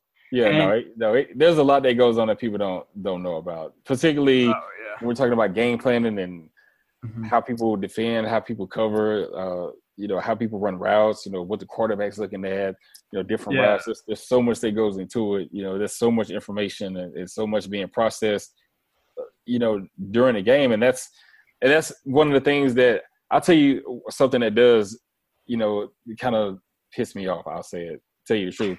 Is if I'm out and I'm just somewhere watching the game, right? Oh, God. So, you just kind of out and watching the game. You just kind of hear people talking and they're saying somebody's stupid or you can't believe he did this. They're just kind of going off on the guy. And my coaches and I talk about this all the time. And some of the guys that I play with, we talk about this. If you think about the amount of data that has to be processed, we're just talking about one play. If you talk about one play, the amount of data that has to be processed by every player in the short period of time that we have to process it, and then how fast everything is moving and you're processing all that data while you're on the run during that play, like most people that just kind of do regular things, their head would explode because there's so much that you have to see, that you have to understand. If somebody moves, that can change the entire call, which are, it can change the entire call, both on offense and defense. So that's the only thing that really does kind of piss me off because they just assume that, just because they see a play, they don't think, well, did the play get checked out of, or they don't understand that the wide receiver, he's running this route on the fly, trying to read coverage while he's trying to run his route, as well. And he has to worry about the ball being thrown to him and catching the ball and doing everything after that. So, I just find it funny when you hear people talking about that. I can understand it from your point of view because you played in the NFL, so you really you know billions more times than I do. I've been really like grinding the tape for like 2 years now. I still feel like I know nothing, but I run a film room show, so I'm sure that you get pissed off when you hear that stuff. Like even I'll be at a bar or something like that, like, oh, that player sucks, he can't run routes. I'm like, dude, I don't want to try to explain to you how clean that route was. Like, you have no idea. Just because you didn't get open because, the guy in the hook zone cheated over a little bit and expected it doesn't mean it wasn't a good route because he didn't get open. It was a freaking fantastic route. So, like, what are you talking about? Like, hear people just say, like, oh, this player sucks or that player sucks or he's a good route runner or he can do this or he's a press corner. They really don't – like, a lot of NFL fans don't really know a lot. It is what it is. I'm not expecting everybody to break down film and stuff. Right. But so hey, like I said, anytime you want to come back on and talk about things that piss you off, you are welcome. I get in some trouble here where I say some stuff I shouldn't say about people who piss me off or websites or people who like I said, like, oh, Robbie Anderson's a really clean route runner. I'm like, oh God. And it comes out and then to me, but so okay, let's go back into some other I brought up the catch before. I think Robbie Anderson is a good catcher when it comes like over the shoulder type of catching. We see it on this play here where McCown just literally chucked this ball up. He actually didn't even look to Robbie Anderson. Remember this play before he chucked this ball up. But Anderson has the speed. He's able to he's not able to fully stack this wide receiver here, but still he looks the ball and is able to extend his hand to the ball, make a really good catch, body control on the sideline, and keep his feet in bounds. So nothing like crazy. You can't really break down a ton there. but still, yeah, you know, I mean, nice catch. but that's actually part of his game that goes into the type of route runner that he is right now, and that historically he's been in regards to being a deep threat. A lot of guys that that are guys that are good at running deep. They can make they more times than not are able to make these catches. The over the shoulder catch, and that's a hard catch. To tell you the truth, that's not an easy catch. Because you're getting squeezed to the sideline, potentially the DB's on you, like in that case, and the ball's put in a good spot. Only where he can catch it, and he pulls it in. So that that I think part of his game is actually really good. Yeah, he doesn't have the strength to really fight against because, like you want to fight pressure with pressure if they are trying to squeeze you, and he doesn't have the strength to necessarily do that. But yeah, it's a nice catch over the shoulder. He's good. I'm gonna bring up some examples. He's a little timid over the middle. Where I'm trying to think of where he is on this. Oh, this is just again this is speed here. It's actually a decent route. He's on the bottom of the screen here. Looks by a 3-by-1 gun set to the field side, or no, there's a tight end there, so it's a 2-by-2 again. Yeah. But this is nice because the corner has outside leverage. So like I said, you want to at least for me, you want to attack that leverage. He takes those 2 steps, that little like the head fake to the outside, the little like jab, and then crosses him over a little bit. Right. So and the problem here with the DB is that he opens his hips almost immediately. Yeah, he opens the gate immediately. So he's done at this point. Yeah, he lost right there. He's done right there, yeah. He lost right there, yeah. So he's done, yeah. Especially with the speedster, you don't want to open your hips. Now, if he was to, like looks like he's like playing like a soft shoe, he's not playing aggressive. So if he was to keep his hips square, reset at square one, because that's like one of the pluses with soft shoe is you kind of let the receivers do their move at the line of scrimmage, right? And then after that, you're resetting at square one, right? But he opened his hips immediately. Lost, you're done right there. So he lost because he opened his hips, and then Robbie Anderson's able to just take that inside, because when you are running those vertical routes, they open their hips up inside, take the inside. They open them up outside, open out, or take them outside. So yeah, and when you have speed like that, you can do that. That makes it a lot easier for him. When you're facing DBs like that. So for him, if I'm his wide receiver coach and we're coming to a game, and I know we're playing a team where yes, they may like to press a lot, or even if they're playing 2-man or anything like that. Okay. If I'm playing guys that are immediately open the gate, that's easy. It's a wrap. Yeah, it's a wrap. Like one move, attack the leverage. He's giving you, he's going to open the gate and then just run by him. That in itself going into the game is easy. So that that's something that he doesn't even have to really just work on. That's kind of his speed will naturally do that for him. Yeah, it's a plus of speed is that people just open their hips really, really early. This is the last player we're going to talk about his weaknesses after this. But this is a good route, like a good understanding of leverage. I feel at least. So this looks like what is it? Cover 3. I would say it's a cover 3. But so the corner is playing with outside leverage. So he comes off the line of scrimmage and he's selling that drive phase pretty well. He's coming off the line of scrimmage with some explosion. And I don't know why Butler, I think it's Butler, he opens up outside here. I guess he's expecting him to run deep, and he has that inside help from that middle of the field third safety, or the middle third safety, I should say, not the third safety, but regardless. They're playing one. I mean, if you look at the top and then look at the slot, they're rolling the linebacker down here at the bottom. The running back releases out late, so he takes him, and this safety is coming down. Go back to he just kind of playing like a hole. So they're almost playing they're almost playing like a one hole concept. And sometimes just with Belichick's system, it could change. So you may be playing one hole and you have a guy on the inside, but the outside corner on one particular side may be locked up by himself. So it's almost like he's playing like a 4-on-3 concept or something like that. Yeah, if you're in cover 3, where you hear the term like Meg or Mabel. So if you get like flow away, then the backside corner, it turns into man for him, but everybody else is playing 3. So when you're watching New England, it can get a little dicey just because they do a lot. So yeah, I hate it because I do film breakdowns and I try to label stuff. Like I probably should have watched this more, because if I saw him follow, that would help me a little bit. But Butler confused me because he opened up to the outside here. But I watch Patriots games, and I'm like, I don't know what to say here. I'll Right? Yeah, because I don't even know what he's doing. it's hard to watch New England unless you've either played in the system or you kind of know the kind of the basic concepts. It really is hard to just label everything that they do, because there's so many things that go on, particularly with motion and things like that. Coverage has changed, the leverage changes, so it's don't feel bad. It's actually pretty difficult watching New England. No, it really is. I mean, even for me, and I know Belichick's defense, or I guess my version of it, I should say, what we played in. And it's actually changed, from then. So, and then sometimes I have to go back and watch something else again to try to figure out what it is. So don't feel bad about that.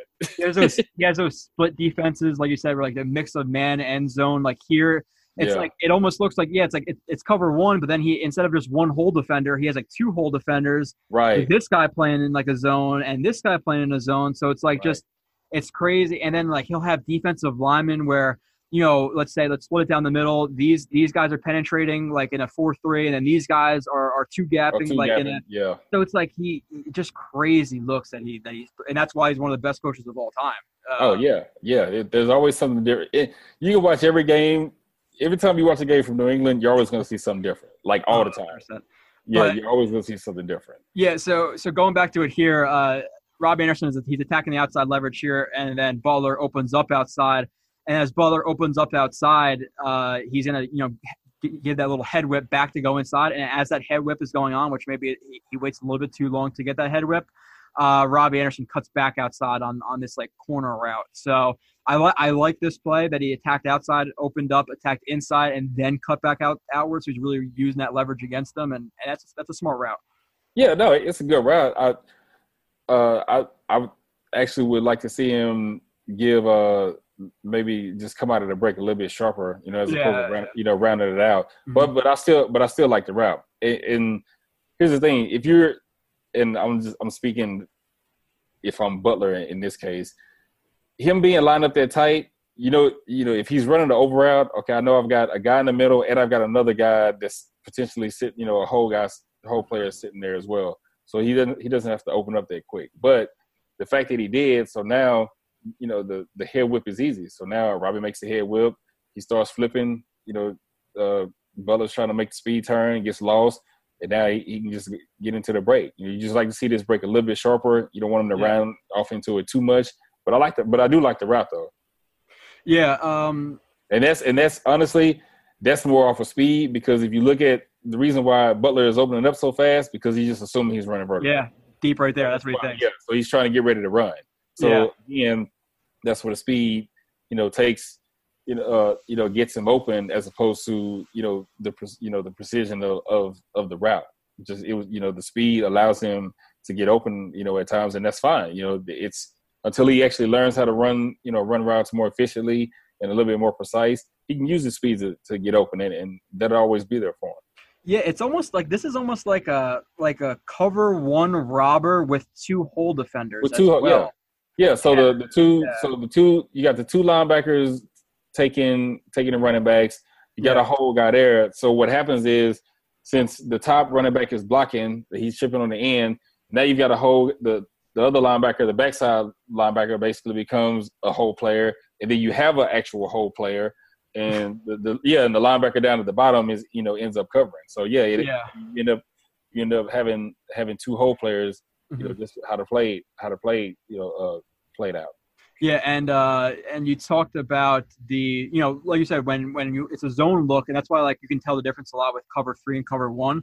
If they're playing inside leverage or outside leverage, and you play that outside leverage, usually has help to the inside, and that's where with safeties a lot. I hear the I don't know which if you call it this, but when you're playing like a tight end who's tight to the lineman, you call it 2 LOS, where it's basically 2 line of scrimmage, where you're going to play cheating to the outside with your hips opened inside. So they're going to really it's going to be hard for them to cut back outside, but you're pushing them into all of the traffic inside. So exactly. Yeah. Okay. So all right, let's go to some of the weaknesses. We've seen it already. Run some rounded routes. They're not really crisp breaks. I wouldn't even call them necessarily speed cuts either. They're just not very sharp. And then that lack of leg power, I'm going to bring up here in a second, he also has that dead time at the top of his routes because of that leg power. So he's not able to get his hips around and really burst out of that route because of that dead time. So just bring up this play here.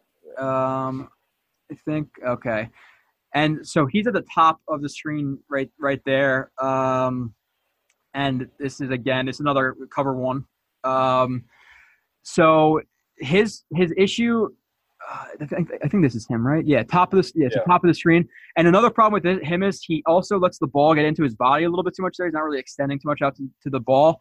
And the DB is playing, let's say, maybe heads up, maybe outside. It's kind of hard to tell from this view, but he's probably playing head up outside with Jacksonville. They go depending on where they're lined up. They alternate leverage. So sometimes you see them inside, and that's why sometimes you see a lot of the picks that they make, whether it be Bouye or Ramsey, they're playing outside leverage, and they're playing outside man, or they're playing some form of whether it's like a fire zone when he gets to 6 to 8 yards and it turns into man. So they're playing outside. So, in this case, he's playing head up the outside, looking at his feet, I think he's playing head up the outside. Yeah, and Robbie initially, he comes inside a little bit and attacks the outside, and he gets Bouye to open up his hips, which is good. But this is like the lack of power he's seen in his steps, and he takes that's a stop step right there because he's throwing his foot out. Like the stop steps are referred to him just so you really throw that foot out to really decelerate. Yeah.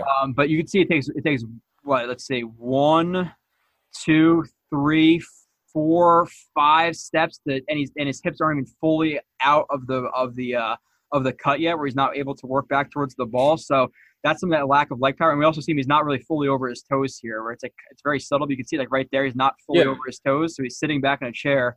You can't break out. You can't break like that. So. Yeah. And that goes back to what I was talking about earlier, where you want to have your hips underneath you so you'll be able to come out of those breaks. Yeah. They throw that arm around. What I like to see him do, especially seeing where the first down marker is, I like to see him sell it maybe another step or two when he's coming here. Maybe give him another 2 or 3 hard steps to make sure that he's fully open. Okay. And he's got to be and make sure he keeps his hips underneath him and then work his way back to the ball. Yeah, exactly. That gather, stop, flip, and then attack the ball. And he's not really attacking the ball right here too. And then the defensive back gets his hands in there, and that's actually an incompletion. But he needs to attack. He needs to attack the ball a little bit. I think he comes into some of his breaks pretty high at times. Like I said, that strength in the upper and lower body. And then I'm just going to touch on some. There's nothing really to break down with drops. So I'm just going to show a couple of drops that he had, and then this is kind of to strengthen my point. I say he's good catching over the shoulder, but when it comes to working back toward the ball, he's not that strong. He's on the bottom of the screen here, and we'll talk. It's just the drop here. I'm not even going to try to diagnose the entire thing, but right. So the ball is coming over. He's coming over the middle, and the ball is low. Yeah, but he needs to make that catch. He drops it there. So I'm going to bring up a couple of these. That's it. Yeah, I mean the ball is low. I mean, but that's actually where you want it. I mean, if you're running a slant route, most quarterback coaches and quarterbacks that I've heard, you want to either put it low and inside or low and outside, depending on where the DB is. In this case, the DB is outside, so the quarterback's looking at the wide receiver. He probably could have put him on a lot better, but I mean, if we're talking about just the route where you want it to be, you want to put it on him. So you put it low and inside, away from the defensive back. But he's got to make that. He's got to go down and make that catch, before he can take off running. So that's one that he should definitely make. Yeah, so this is not fully over the shoulder, this one, but it's he's kind of working back a little bit towards it. But we see, and honestly, I'll give a little bit of not credit, but a little bit of breathing room, because one, I don't know if the defensive back's hand was in his face, which it looks like it almost was, and I don't know how you guys put into the sun sometimes, because was that did you ever have a play like that where the frickin' sun was blaring in your eyes and you couldn't see the ball? Yeah. Sometimes, I mean, that happens. You just hope that the rock's not coming your way when that happens. But yeah, it happens. I mean, but a lot of the times the helmet actually blocks the sun. To tell you the truth. Oh, okay. There you go. Just because of where it lays on his eyes. But I mean, actually, on that play, Howard actually got his hands on the ball. I mean, I know it's hard to see, but when Howard's hand is falling into Robbie Anderson's chest, his hand is falling into his chest and his ball is falling into Howard's hands. And that's a tough catch. Okay. Yeah. Hey, point out whatever you want to point out. So I didn't really recognize that when I was just looking in this up. I was like, oh, it's trying some drops. I'm just going to put some drops in here. But that's a good point. At least you have helmets on if the ball does hit you in the face like that. Because I remember I practiced like when we didn't have helmets on, whatever it was, like walkthroughs, like punt returner, and sometimes the ball just smack you in the face. Smack in the face, yeah. and you look real stupid. So, and this is another one. He's coming over the middle here. He's breaking inside. It's almost like I'd say like a stop route because he's not really like working back. Like I'll differ between like stop routes and curl routes. So I'll just say it's a stop, but it's another easy drop. Ton of room over the middle, and I don't know. It looks like he looks the ball. I don't know if he looks the ball fully in there. I don't know. I think he's already looking to run. He's got to look that all the way in. I mean, he's got to look that in. And he's got to pluck the ball out of there at that point. Especially that one. It's not really high. It's about head level. Yeah. Eye level. He's got to get his hands up. Pluck that one out in the air, and then work on running after that. And that's a focus thing, and that's something that you have to be consistent in. If you're planning to be a good wide receiver in this, in this league, you got to be consistent in doing that. You can't drop easy balls. That's easy ball too. It hits you in the stomach. You gotta. Yes, you're gonna get hit. You can't worry about that. You got to make the catch, and then you live to fight another day. That's just kind of what it is. But that's that's one of those balls where you still got to catch it. The quarterback expects you to make that play. Yeah, I'm gonna bring up another one just to talk about like that you're gonna get hit anyway. And this is where I talk about that hesitation over the middle. And just pull this up. So he's coming in motion here to the top of the screen to the boundary side, and he runs a slant. Like it's not really an explosive break again, but so for me, I think he's timid here because he knows there's a linebacker right there. I see him look at him right there. He's looking inside right there. He's peeking inside. And the ball's going over the middle. He's got to put two hands up and just take that hit. And I think he just kind of jumped up with one hand, like shielding his body right there because he doesn't want to take that hit. So He could take 2 full steps and still catch that with 2 hands. He doesn't even have to jump. If he just – and he's still actually – he's still actually in a better position to get away from the linebacker because the linebacker, if you look at it, is overrunning it just by the way that Robbie is running his route. If he go ahead and – if he goes ahead and takes 2 hard steps and makes the catch with 2 hands, I mean, he's running away from the linebacker anyway.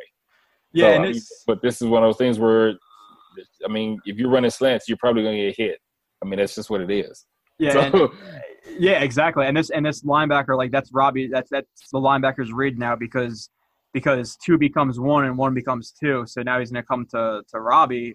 So he plays it. He becomes way too high.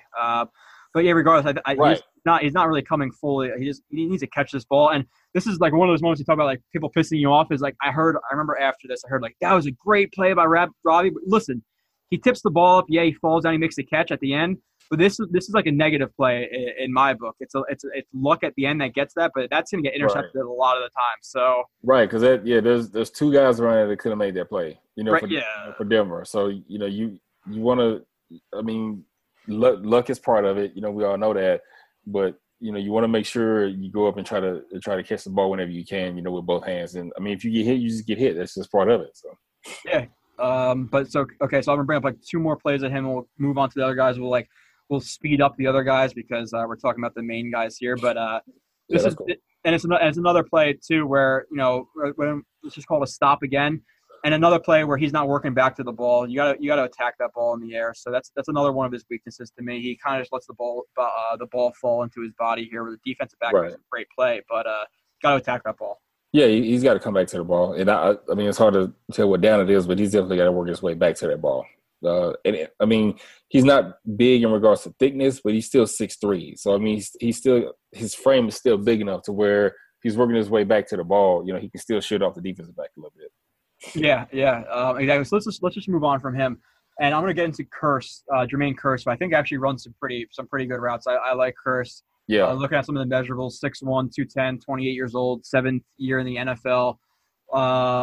Last year with the Jets, he had 65 receptions for 810 yards, 5 touchdowns. I laughed at people who he got traded for Sheldon Richardson, a 2nd-round pick. Mm-hmm.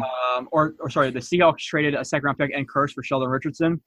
And people are like, oh, this guy is a bum. He's just an average guy. Didn't really do anything last year. He was also like a 3rd or 4th receiver. And the playoffs, that one gave me like 100 and something yards. Like he's right. So I don't. Chris can play. I mean, see, the problem, but that's kind of the problem with. You have to understand what their role may be, in the offense that they're in, and so everybody's not going to catch 100 balls like Fitzgerald or Julio or Brandon Cooks. Everybody's not going to be the main guy like that. You got guys that are going to be 60, 70 ball guys, 30, 40 ball guys, 40, 50 ball guys, and that's just what their role is. It doesn't mean that they can potentially be the 80, 90 ball guy or the 60, 70 ball guy. It just depends on what their role is in that offense. You have to be mindful of that when you're watching teams. Yeah, especially in Seattle where they were a run-first team. Right, exactly. And didn't have the offensive line to block for really anybody. But so let's see where he is here. So I think he's in the middle. He's a 3x2 set. He's the inside slot here. You can just call him number 3. Yeah. So I like this route. One, it's Kuechly dropping into like this hook zone again. And I like how he is running vertically, and then he knows that Kuechly is going to get on that route, so he gives that hesitation inside right there, that little the hesitation inside to get Kuechly to drive on that route, and then he opens up his hips again, runs vertically, and then gets around Kuechly like that. So instead of just, I'm going to run vertically, then try to work through Kuechly's body, which you're not going to do, he gives him the hesitation to open himself up to cut a little bit deeper into the route. So really nice route there. He's not hit for it, but that's a good route there. Yeah, no, it is a good route. And I mean, if you watch Carolina enough, they play whether it be a lot of 2 or a lot of 3, something like that. And usually Kuechly is the guy either running with the seam. I'm sure Kuechly here, looking at the down and distance, he's expecting whether it be all hitches or some kind of smash hitch concept, which is what he's playing. And Kirschner, that's he's been in the league, like you said, 7 years. So Chris has a good understanding of what Kuechly's trying to do, gives him a little hesitation, Kuechly bites, and, he is open. Like you said, he doesn't get hit on the play, but that's part of, being, a good route runner and that veteran savvy that you want, once you get into the 5 and 6 and 7 year range between the league. And, that's a good example of that. That's how you find that good film is you actually have to watch all the plays where, like, I don't know if you go on – it's like NFL.com. If you just go and you just type in a player's name, it only shows the plays that they were targeted or caught the ball. Right. So it takes I have to watch a lot of film to get little freaking plays like that. But, okay, so going through this is another play against Carolina. I think I watched specifically him versus Carolina to get some film for this show too. But he is number 2 right here. Just call him whatever, slot if you want. It's a 3x – my thing is blocked. 3x1 set, another gun set. And I like this play too because he gives the hesitation and the DB, he shoots that inside arm, which is locking his hips a little bit. But I like that little club arm over move. I like the hands. Yeah, I like the hands. I like the swim or the up and over, whatever some people call it. But I like the hands, and that's a veteran move, and that's someone that he's got his move and he's got a counter move. So his plan coming up was, okay, I know I'm getting pressed. I give him a stick outside. Probably watched the DB and knew his tendencies. He shot too early, so now I'm clubbing hard, working my way back inside. You see the left hand on the elbow, so now you keep the hips locked. If a wide receiver gets the hands on a defensive back's elbow like that, and you're shooting and your hips are already locked, now you're even more locked. It's almost like putting the double, putting the deadbolt on the door. So now you got the bottom lock locked, and now you just deadbolts him. Now he can just cross his face and get into the route. He does a good job of doing that. Yeah, and also with that outside arm too, with like that whatever you want to call it, like an arm or a swim, he's also clearing his hips too. Yeah. So that's a good route too, and then he stacks them here. Yep. And then breaks. So he's not just coming into that break automatically once he beats him off the line. He's stacking him, then breaking, which gives him another advantage as well. So good route. He's a good route runner. He's just not a Julio Jones type of guy who's going to blow you away with athleticism. But in terms of being like a smart guy, a Z-type receiver who's going to go over the middle, run good routes, get smacked in the mouth, and be willing to take it, and also who can block. I think he's a solid, definitely a solid number 3 for the Jets. So I like him.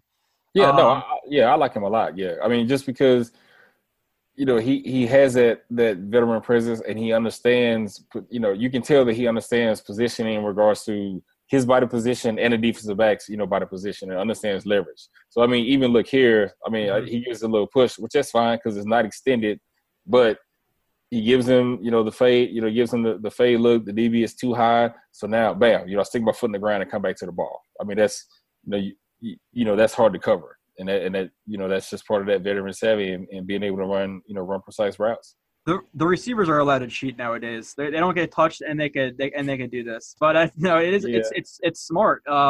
He's able to get that hand in there, and like I said, just throwing that defensive back a little bit off of where he is. It's right. Enough room in the NFL to open it. And like maybe with that outside foot, maybe he could have turned it in a little bit more. He was going to break to open up his hips, but at the same time, he still got open for a touchdown here. So another nice route by him, and I'm going to bring up 2 more plays of his route running just to kind of just hammer home that point that he's a good route runner in my mind, and I guess from what you've seen as well. I'm not going to put words in your mouth. So this is the top. He's at the top of the screen here, and the defensive back is maybe he's heads up playing outside a little bit again. Looks like it's a cover 3. You see this defensive back on the bottom of the screen, which is I believe is True Font, or maybe it's not a cover 3. That is a weird watch. See, it's weird how this defensive back on the bottom of the screen is cheating out so much here from Robbie Anderson. Maybe he expects Robbie Anderson to break outside, but then he follows Robbie Anderson. So maybe it's more of a cover 1. See how it plays out. Yeah, cover 1. Okay. They're playing 1. Yeah. That's a weird leverage for that DB. He's never going to get him inside. But No. He's not. Usually the way that we would play, especially like stack routes or we call something like triangle. So.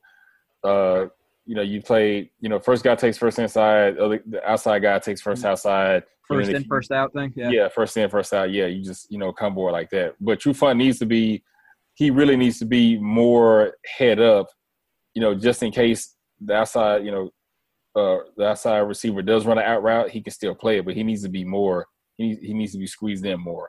Yeah. So he can play that route. It would make sense, more if they're with this 3 tight wide receiver set trips, if they were playing like Jambo, where Jambo to me is just the first guy plays the point and he just presses him, and then these 2 guys play first in, first out. They're just playing it out right. Yeah, but he's playing way too far outside because I know with drag routes what they usually teach it teaches air quote jet stream where you really want to get onto the back of them to avoid that traffic in the middle, but he's not able to. He's not even close here for Anderson. He's not even close. But he's deep enough where he can get over top of everybody though. He don't even have to worry about the stream. He can if he just slid over to a more head up position, as soon as that is Curse at the bottom, right? As soon as he goes on the drag route, he's right there. Now he's just going to have to come down and make the tackle. But at least he's there to make the tackle as opposed to being behind. So yeah, we're actually talking about Curse, who's on the top of the screen. See, this is what happens when we just you get lost in football conversations like Jambo first in, first out. But that's why I love having guys especially you and Eric, you guys are great. But so the top of the screen, I say just heads up, maybe a little bit outside, but unless you have that other view, it's really hard to tell exactly. But I would say a little bit maybe more outside. It looks like that they're. He's playing head up outside. And if you watch his feet, if you watch the way that his feet are shuffling, he's trying to play head up outside.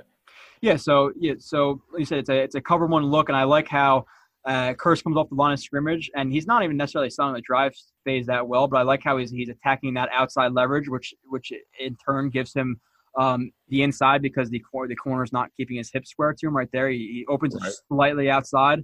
So then he takes the inside and he pulls himself through right there with that hand. So he pulls himself through and he's open deep, but he doesn't get hit here. He's definitely open. That's a good job of attacking the leverage, and it doesn't have to be a whole lot.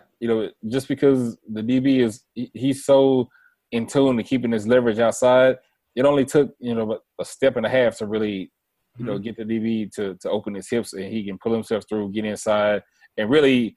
He really, at that point, didn't have to run. I know that was in the play to run the go route, but he really had his pick of routes to run at that point. It could have been a slant, could have been a curl, could have been a dig. It could have been anything. He definitely created that separation, just by understanding leverage and being able to attack that. Yeah. So on this play, this is one of my favorite plays of him. This is I don't know. Is that a okay? So this is another 3-by-1 set. I would call it probably a gun set. At least from what it looks like there, but. again, it's good because he gives a hesitation, and the defensive back actually keeps his hip square for relatively long, and he's trying to like squeeze him to the outside here, or at least just get his hands on him. But the cornerback is leaning a little bit, where he's leaning to him a little bit high, and Kearse is playing a little bit lower, so he's off balance right there. And I like that he's off balance, and you see Kearse with that inside arm right there, shoves his hand into the defensive back, whether it's a chest plate or the armpit, and just throws him over right there, and giving himself the inside, and he catches the ball too. So. Yeah, that was a great play. Especially you got the DB leaning on him, and as you said, Kearse knows where he wants to go. Yeah. You know, first of all, I look like they're playing 2-man, and DB's too high anyway. But Kearse does a good job, even though the defensive back is in him.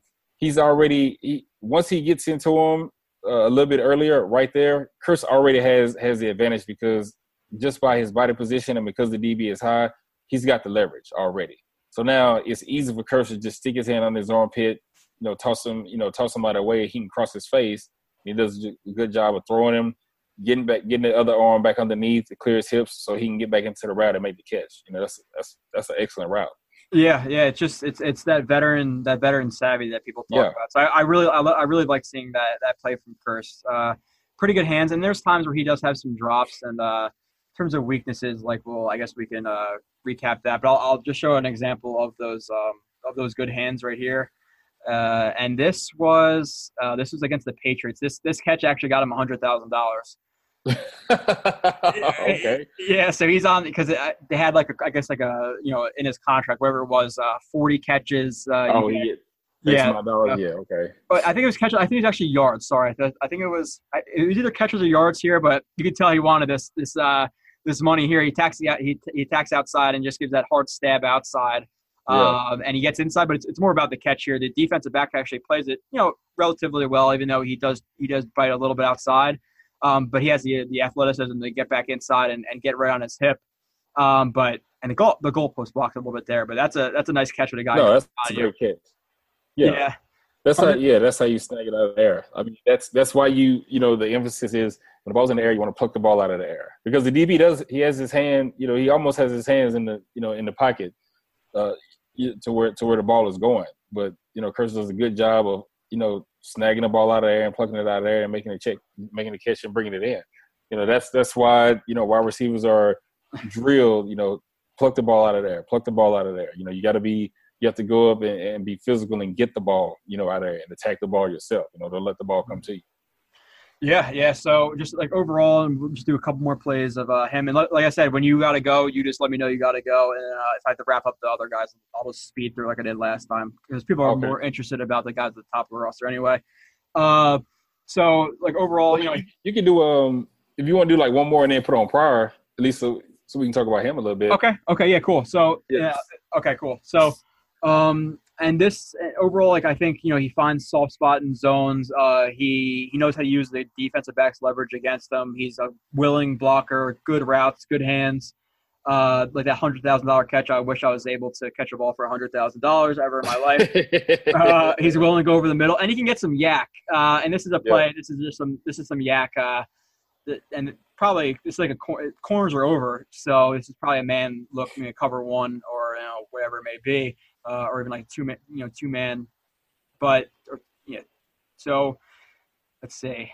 This is like that ability to go over the middle and just like be smart and some of that toughness. He knows that defensive back is coming. He's able to avoid it.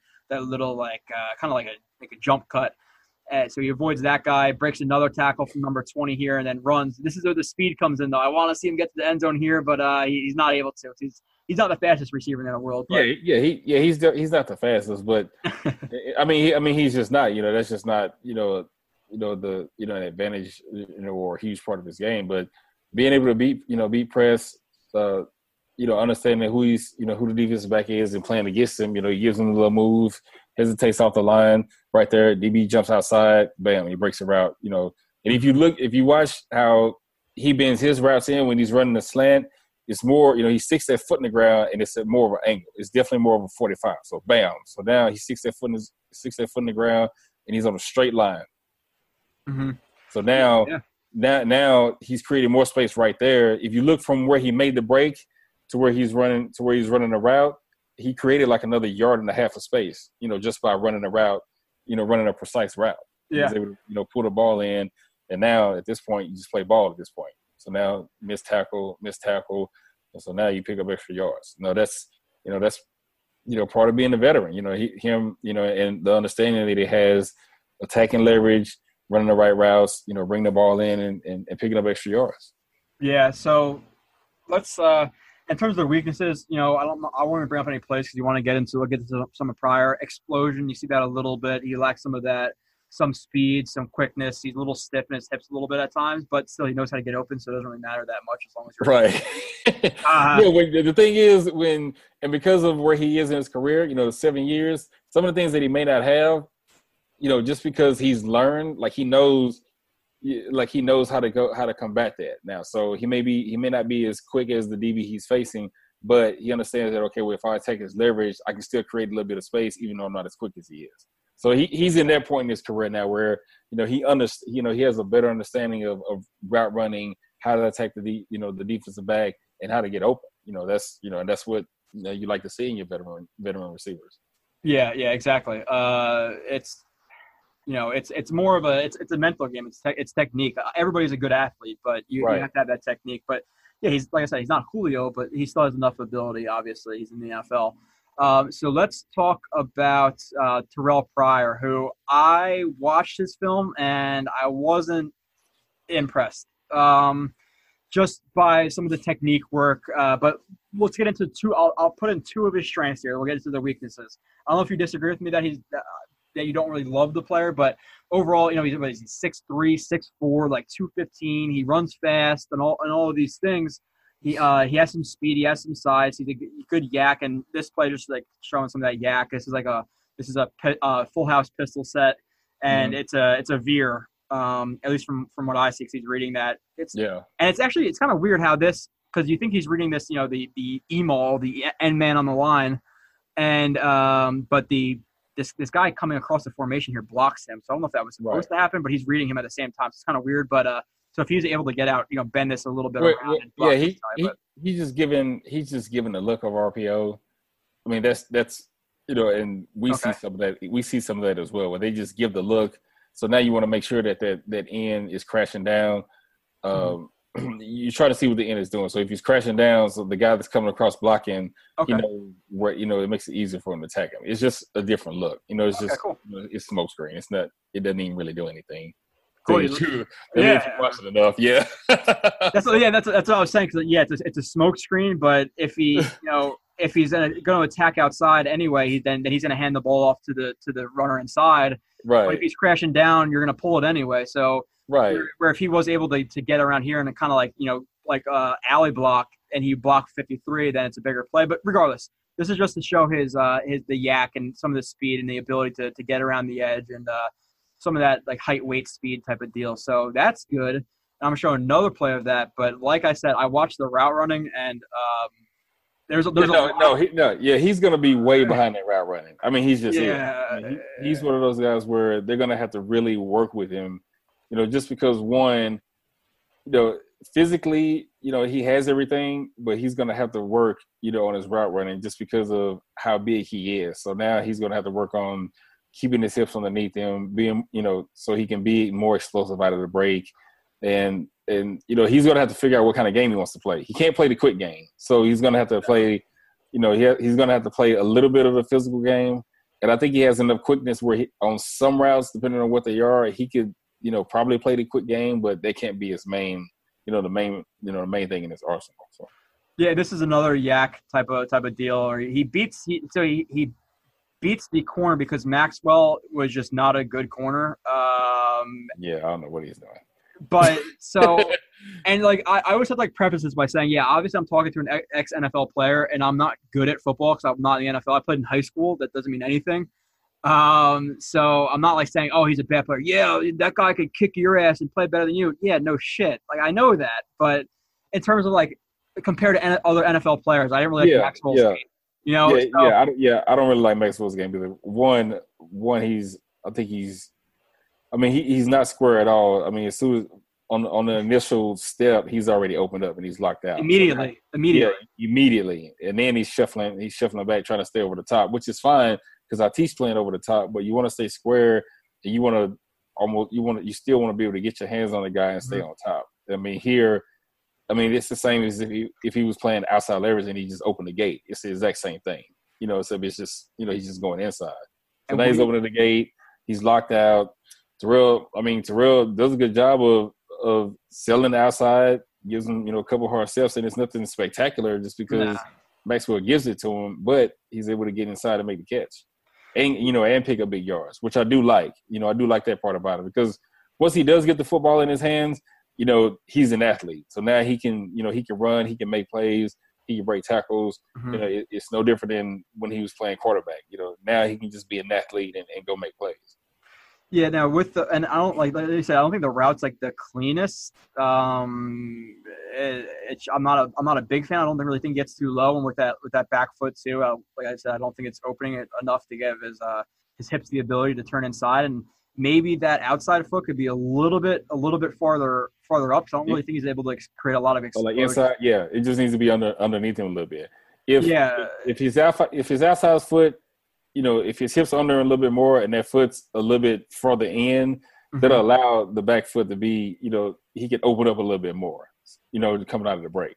Yeah, they go hand in hand. So that's why I always say you want to keep your hips underneath you, and once your hips are underneath you, then it allows you to be explosive, going either way. And that's one of the things that he has to work on. It's small, and the play is still good, but when we're talking about being a precise route runner and being a more efficient route runner, those are the little things you have to work on, as tedious as it is. Yeah, and he comes into like that step too, like a straight leg too, which not really like allow you. It kind of like locks you up a little bit. And I know there's some coaches.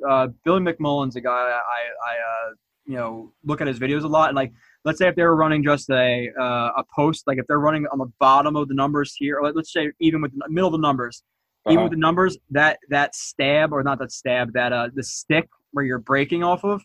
Like he wants it to be a little bit outside of your body framework, but just not too much, but a little bit more where it's not under your knees exactly where you can create enough explosion off of it. But with this one, and it depends on the coaching. There's millions of different coaches who like different things different ways.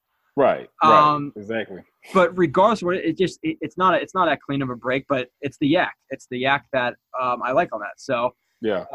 But let's go. So in terms of the strength, like I just said, speed, size, yak, high pointing balls. The vertical jump is absurd sometimes. He's able to contort his body in the air, very, very well. Make some crazy catches. I think he had one in the Jets camp the other day. That was pretty absurd. But going into some of the weaknesses, unless you want to talk specifically about other strengths, and I can pull them up. But like I said, I think he comes into his routes. I think I almost just said house pretty high. Comes into his house pretty high. That's not a good thing.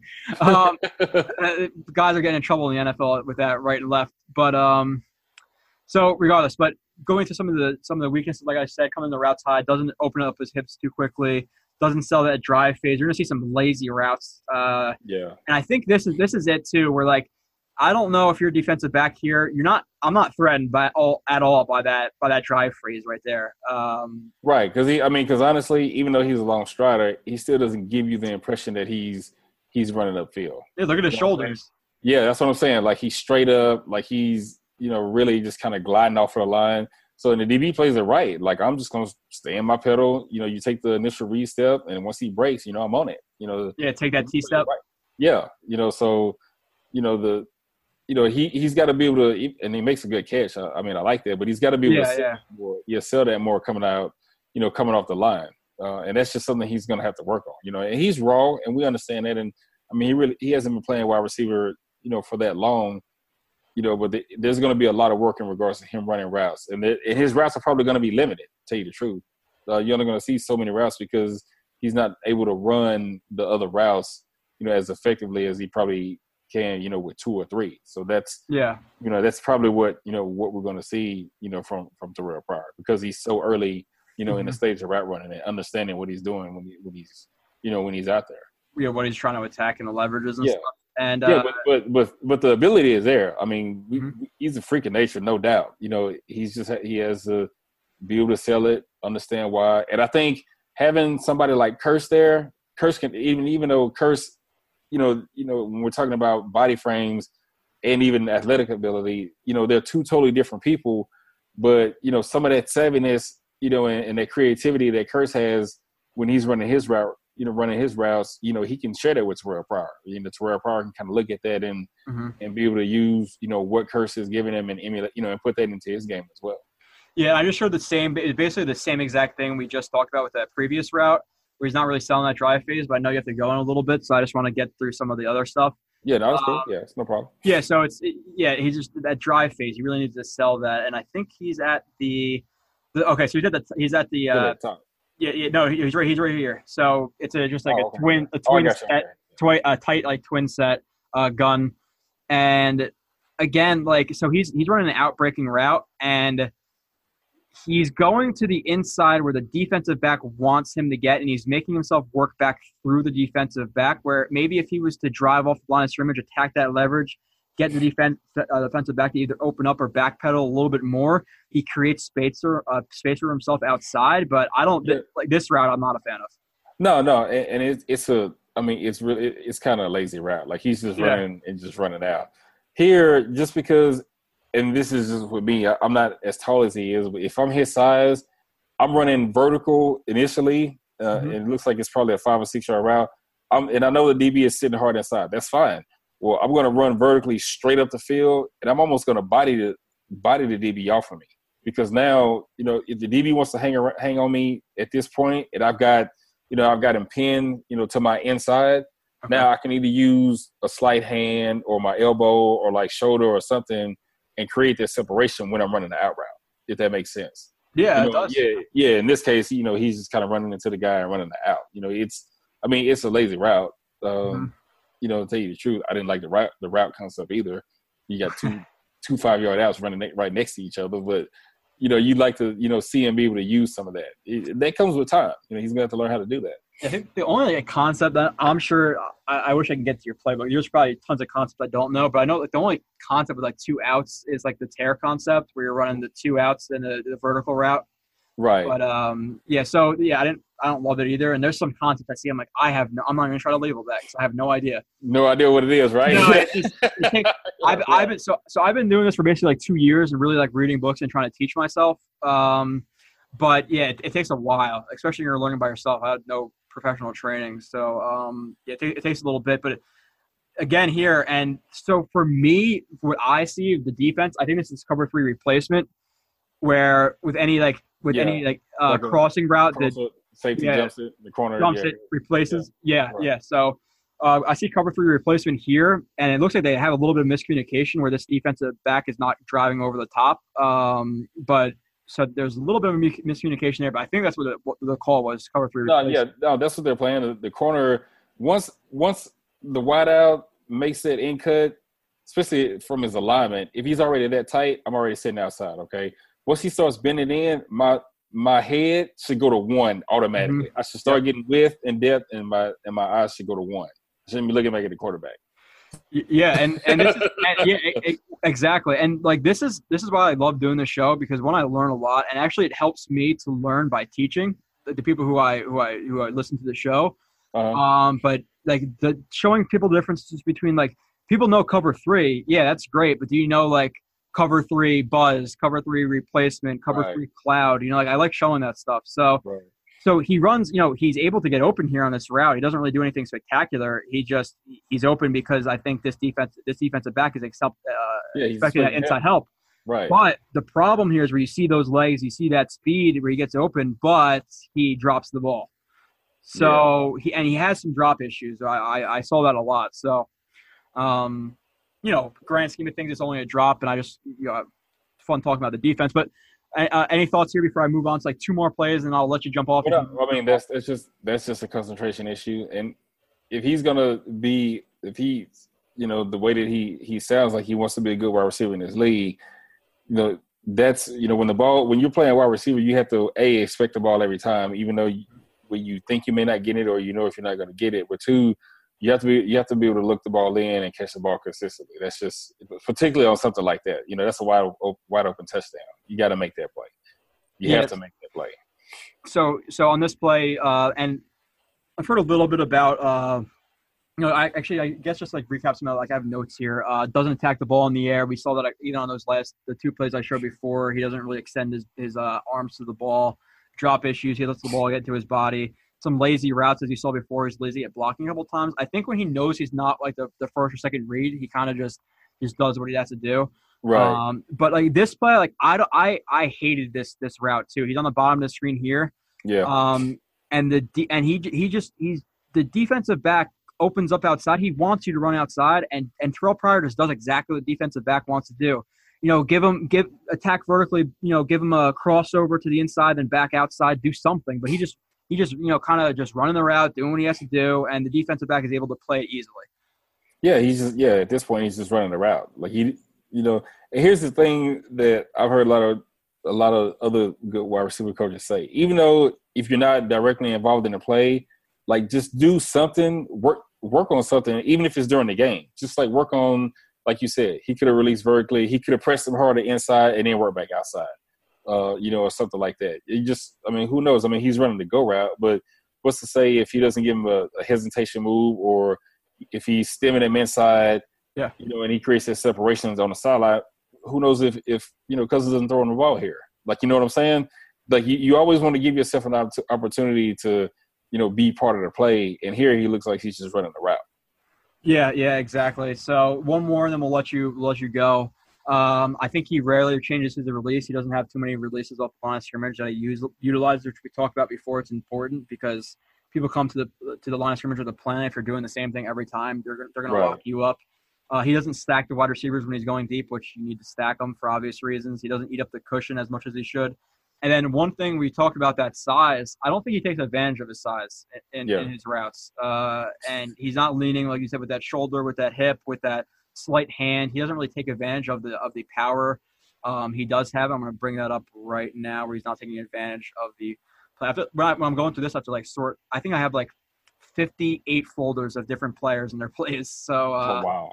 Yeah, I have an issue, man. I obviously go out with my friends and do, go to bars and stuff like that. But when I'm home and I'm not doing anything, I don't play video games. I'm breaking down film. So, breaking down film? No, that's cool. Yeah, that's pretty much what I'm doing. If I'm not with the wife or playing video games, I'm usually breaking down film. There you go.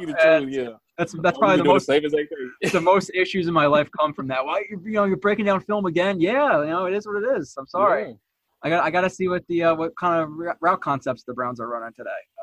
But so, and this play, he's not selling. If he was to come off the line right here, where Howard's opening up his hips outside and locking himself up, or there, he's spreading out wide. But that's why I really didn't ever like his game. But if he was one, he looks inside too. Terrell Pryor in this place, he's already tipping it off that he's kind of going inside because he's looking at that, which I don't like. But if he was to release vertically, he opens up those hips, attack him, and then give that lean and break inside. He's gonna create so much separation, and he doesn't do it. He's tipping him off right there. That's a tip off.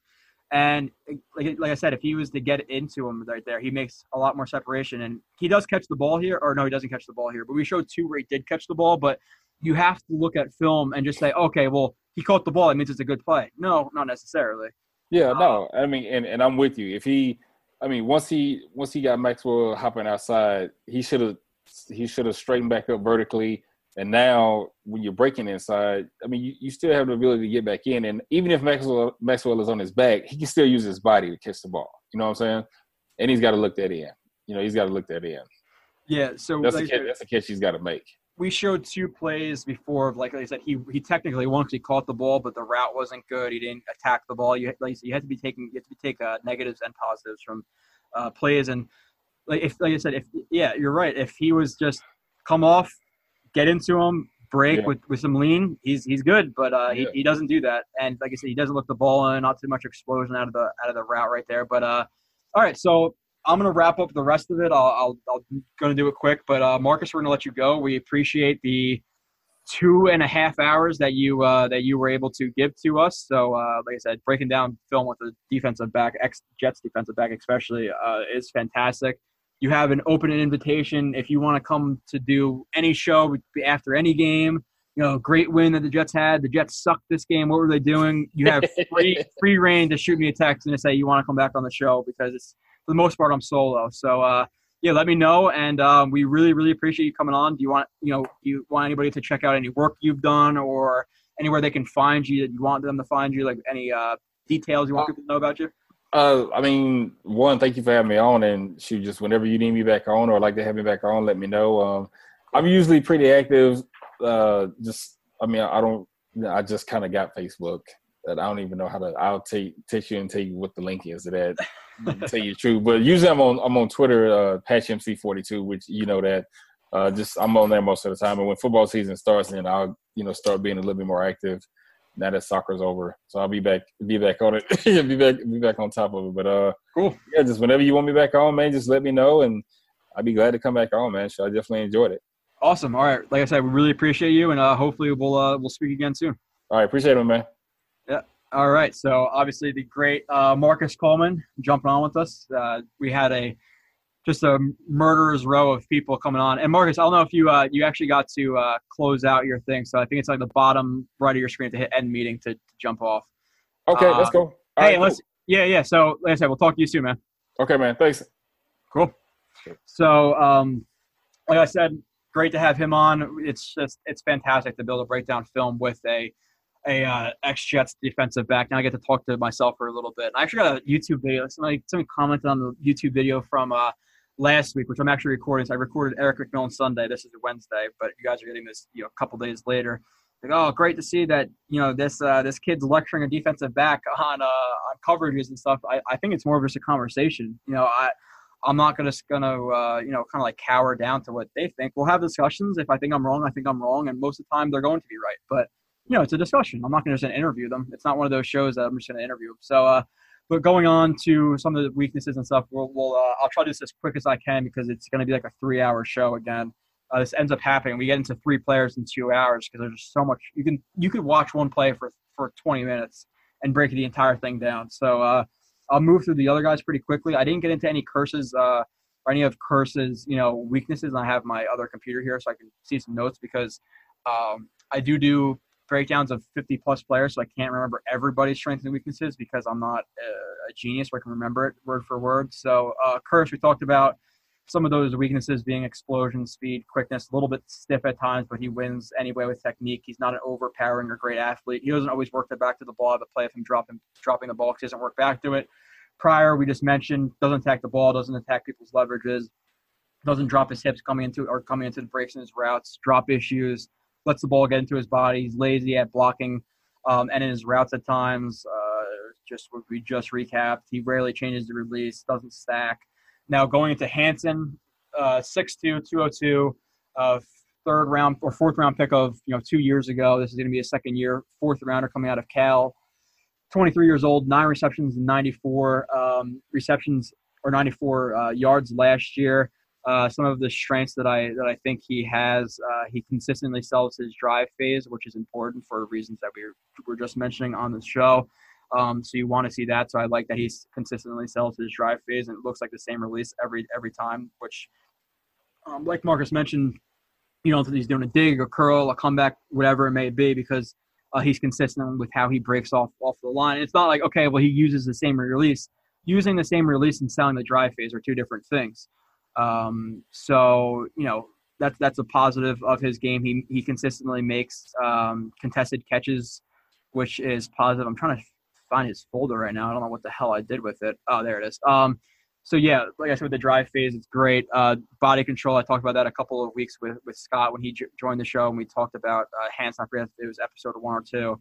But he has that great body control, and he's on the bottom of the screen right here, and you're not able to see the route, but it looks like it's just like a 9 route.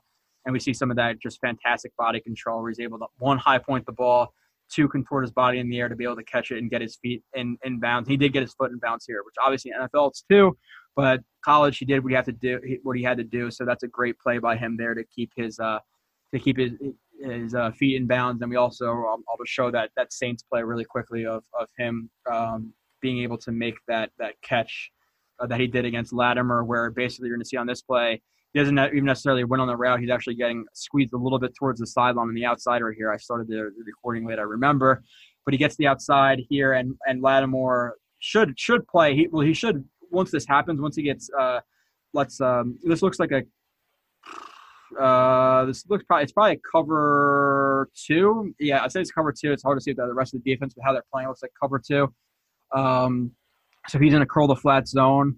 And as soon as he lets him go outside, he should get on him a little bit more instead of looking back at the quarterback. But Hansen high points the ball, hands catch, attacks it, is able to contort his body away from Lattimore, which is not a mistake, where if he was to come down right here, where he is right now, Lattimore has the ability to punch through his hands and punch that ball out. But because he's turning his body around this way, he's able to use his body as a shield to shield the ball away from Lattimore's hands. You see Lattimore going for the ball right there, but because he's extending away from him and using his body as a shield, he's not able to. And he makes a great catch, body control, all that's good. Sideline awareness, just bring up a play of that really quick if I can get back into Hansen's folder right here. So this is another play where his releases need work. I don't necessarily like this release on the top of the screen here. It's kind of just wasted movements. He's not really doing anything. It's just there's like hesitation steps, but it's a little bit too much for me. He's going to need to work on that. If I had more time, I would break it down more. But again, he's tracking the ball, and that is a vertical, man. That is white boys can jump apparently. So great body control, catches the ball, high points at the DB, has no shot there. He does not get his foot in bounds here. Almost does, but it's a little bit outside. But that's just another example of those, of that body control. So you definitely like to see that. He tracks the ball pretty well, over his shoulder, which is good. You need to be able to track the ball, put your body in the best position it can to make that catch. And we see him on the bottom of the screen here. Again, that little choppy release. Now listen, it works because it's against a college defensive back. A good defensive back in the NFL here, especially when he's trying to get his hands on you, when you're doing this, he's going to jam the crap out of you, and you're not moving. A good corner, at least. But the corner, he's leaning a little bit back. Like he's kind of sitting. You never want to shoot both of your hands. He shoots both of his hands, so his hips are locked right here. You don't want that. And the only way you're going to shoot two hands if you're an aggressive press, because if he was aggressively like a jump jam, if he jump jammed them and got his hips in and he shot two hands, he's locked. But yeah, you knock the wide receiver off of his route stem. So that works. But when you're in a soft shoot, you never want to shoot two hands because you're going to have to turn and run, and you can't do that when your hips are locked. And he looks back to the quarterback too here. So this is not a good defensive back, but I like not the initial release, but I like how he's able to see how he clears himself right there. He pulls himself through, so he deflects that inside arm of the corner. Pulls himself through right there. So that's a good hand. It's good hands, not the best release just in terms of his footwork, because like I said, a good defensive back is going to jam the crap out of you right there, and you're not going to go anywhere. And then this is the last play of him in terms of the strengths. Makes some contested catches. I talk about body control, attacks the ball well in air, sideline awareness, tracks the ball well. Good hands, decent speed, ability for some yak plays, and we're going to see that right here where he wins on the slant. And it's nothing crazy, just some nice speed. You see him take a nice angle to the end zone and get the touchdown, so that's good from him. Now, in terms of the weaknesses, I'm not even going to pull up a play. I'll just tell you about it because I don't want to make the show too long. Route tree at Cal was small. I didn't run a ton of routes. Comes in a little bit high off the line and into his breaks, which we talked about before. You need to be over your feet to be able to generate as much explosion as you can in and out of those routes. And with that, too, being 7 down to clean his footwork at the top of those routes and being a little bit too high, there's some dead time at the top of his routes where, like I said, drive, whether you're doing like a 4-step stop, a 2-stop step, a catch and drive, or whatever I call it, a drop speed, drop break speed line, whatever the hell it's called. There's so many freaking things to remember, but whatever kind of route break you're doing, you need to come into it low. Come low off the line of scrimmage and go lower into your route. And he comes high into his routes, which kind of creates that dead time where you need your feet to be over your toes. I think he can clean up some technique, which we saw me and Marcus talk about, very, very small technical details that I need to see some more film with him to be able to break down or have more time to do it. But, yeah, so, those are some of the bad things. Ardarius Stewart, 5'11", 204, 24 years old, third-round pick last year out of Bama. Last year, 6 receptions, 82 yards. He's a physical player, which is good. We saw that at, Alabama, that people like his physicality. And I like that too.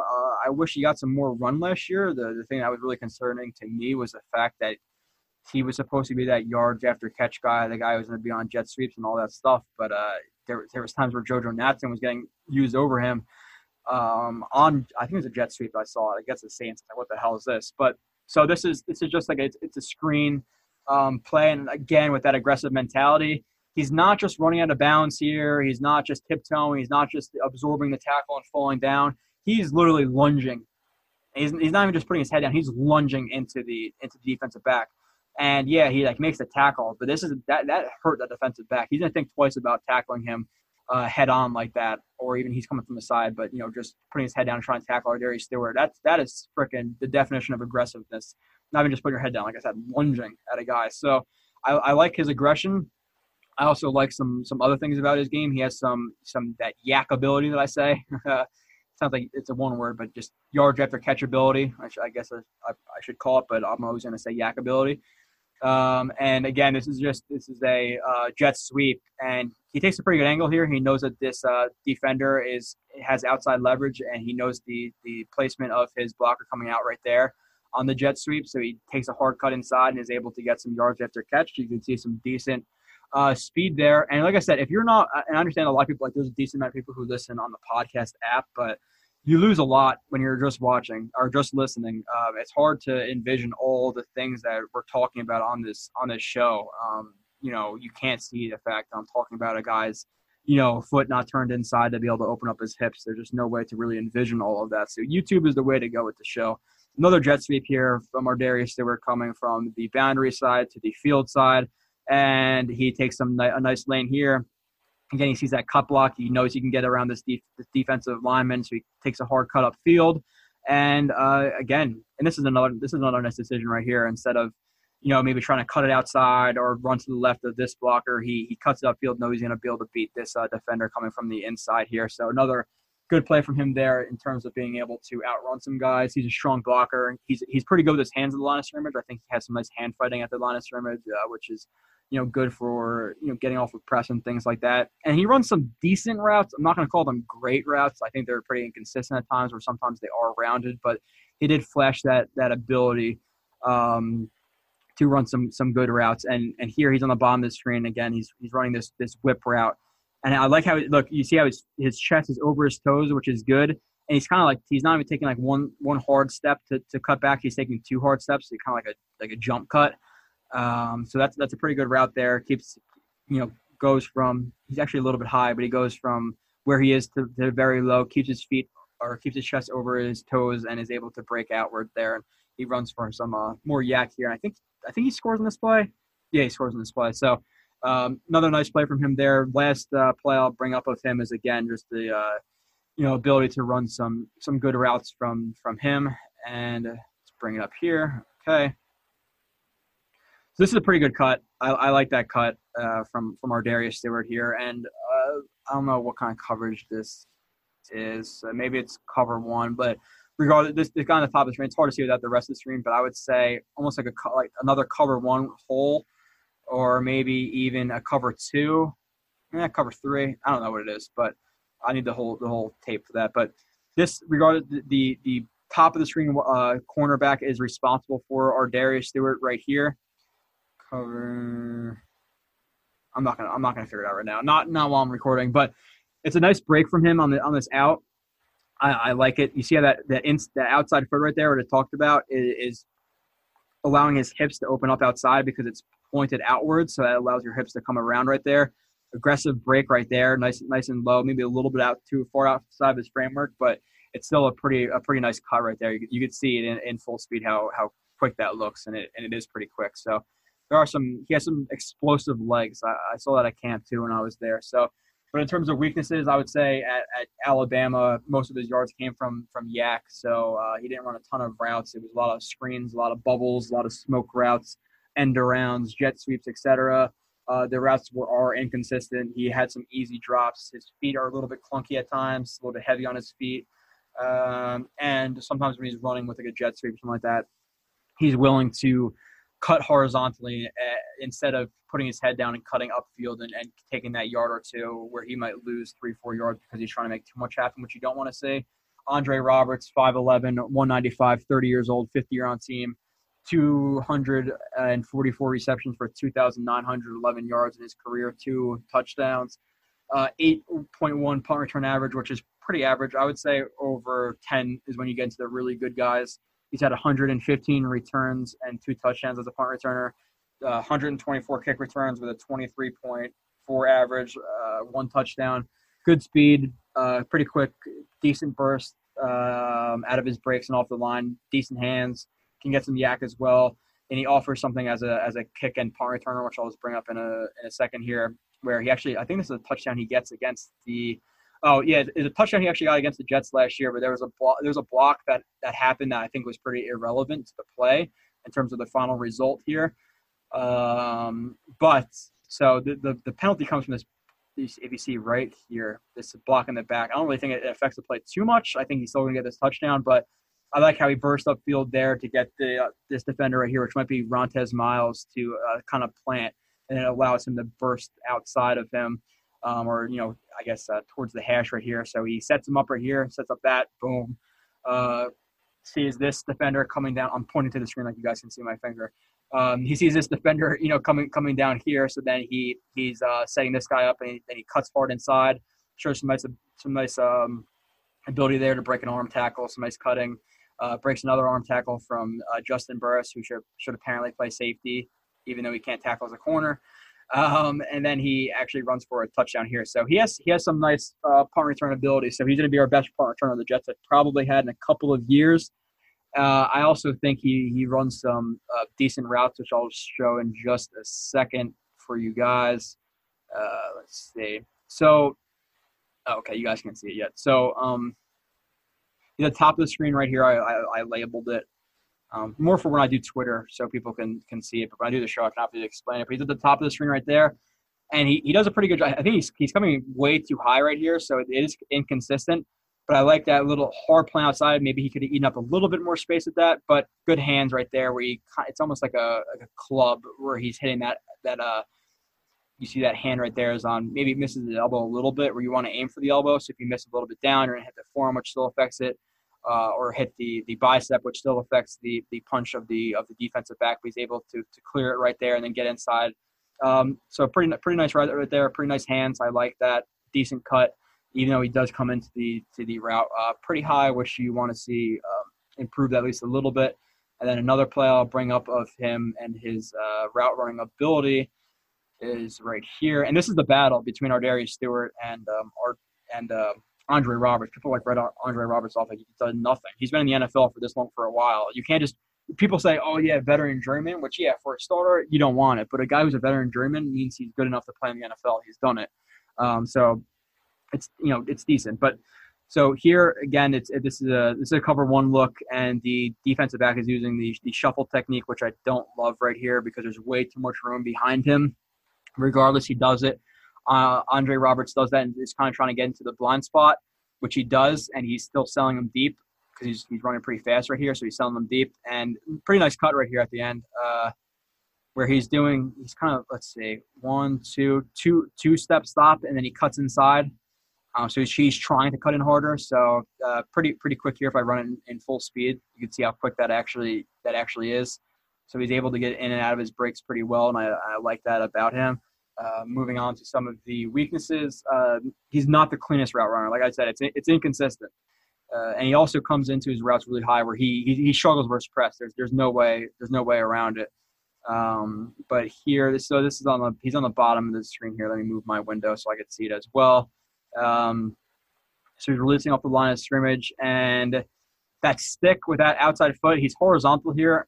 Pretty much, and you can't really cut when you're horizontal like that, when your feet are horizontal. So I wish that stick was a little bit more threatening the defensive back and a little bit more up, so he could have broke harder off of it, but he doesn't do that, and the defensive back is able to stick on him right there. So some inconsistencies in his route running that I noticed when I'm watching him on film. Next one is versus press, where he struggles versus press mightily, in my opinion, here at the top of the screen, where he's playing pretty high right there. You see how extended his leg is. He's playing over it, but he's still pretty high. You have to have a plan coming to the line of scrimmage. So you see look out. Can you tell before I even play this play how aggressive this this cornerback is lining up, you pretty much know he's going to jam you here. He's almost playing too far over his toes, so you know he's going to want to get into you. And he jams him right off the line of scrimmage with that like strike and get back to balance type of deal. So it's only an outside. But you need to see him clear this. And it looks like he almost tries to rip it, but he's not able to get off of that. He lacks some strength, but I wish he was able to react a little bit to it, because he reacts to it after it's already in his chest, and at that point you lose. So some inconsistencies there. And then the last one I'll bring up of Andre Roberts, and then I'm going to try to blow through tight ends really quick, because I did say it's wide receivers and tight ends.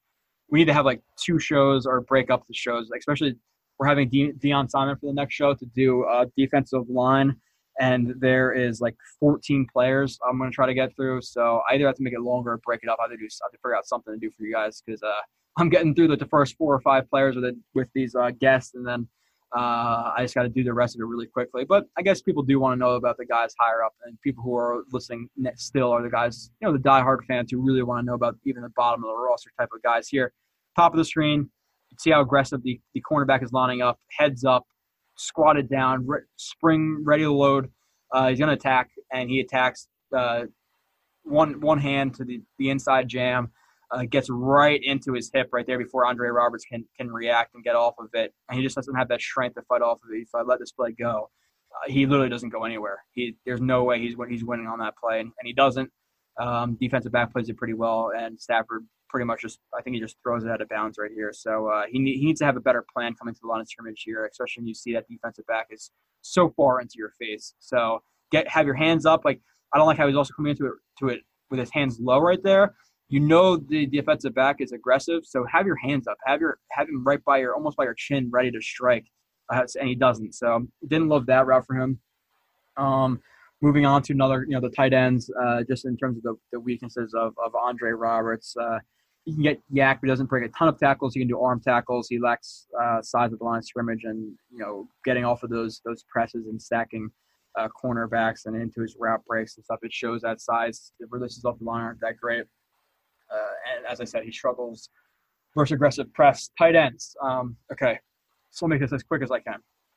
Chris Herndon, 22 years old, 4th-round pick out of Miami this year, 6'4", 253. Has probably been 1A or 1B with Nate Sterling this year in training camp as a tight end. He has some good bursts off the line. So, again, some yak ability. Miami used him a lot on bubble screens and things like that, which is odd for a tight end unless you have that ability to run after the catch.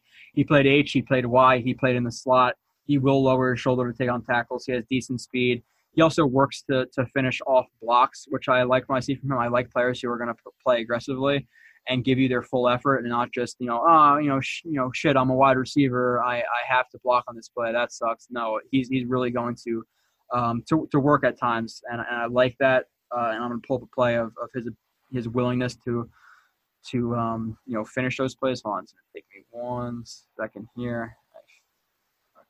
Okay, so in this play, he's in line right here. He's a Y. That's in line because you're in line. Y.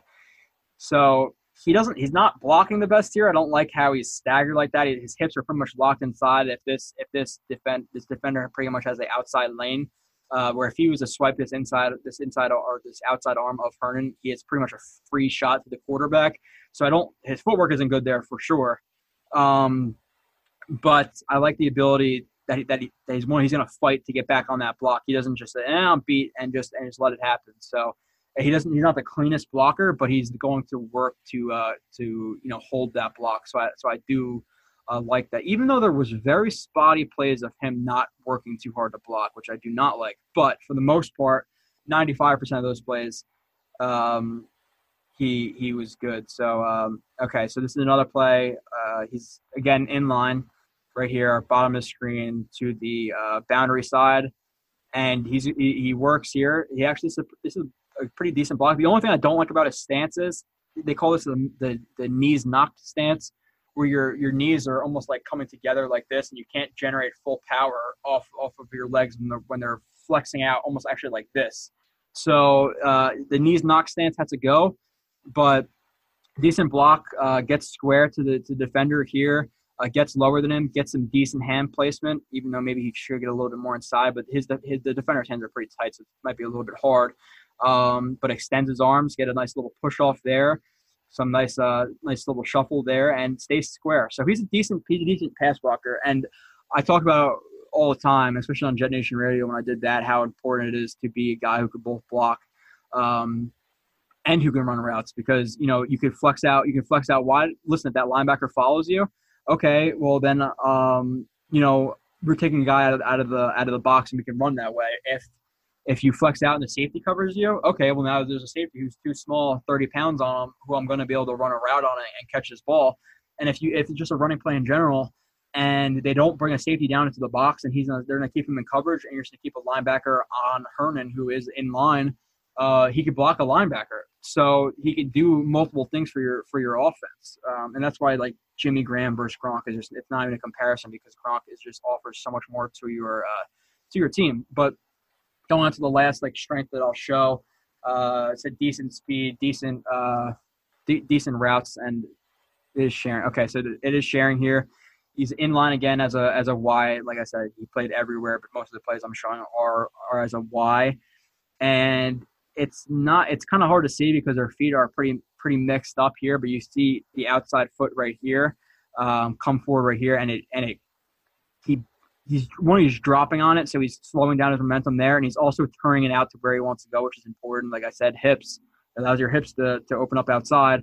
So he drops on that, and he makes a pretty decent cut here. So like I said, I'm not going to get too much into it because I just got to run through as fast as I can.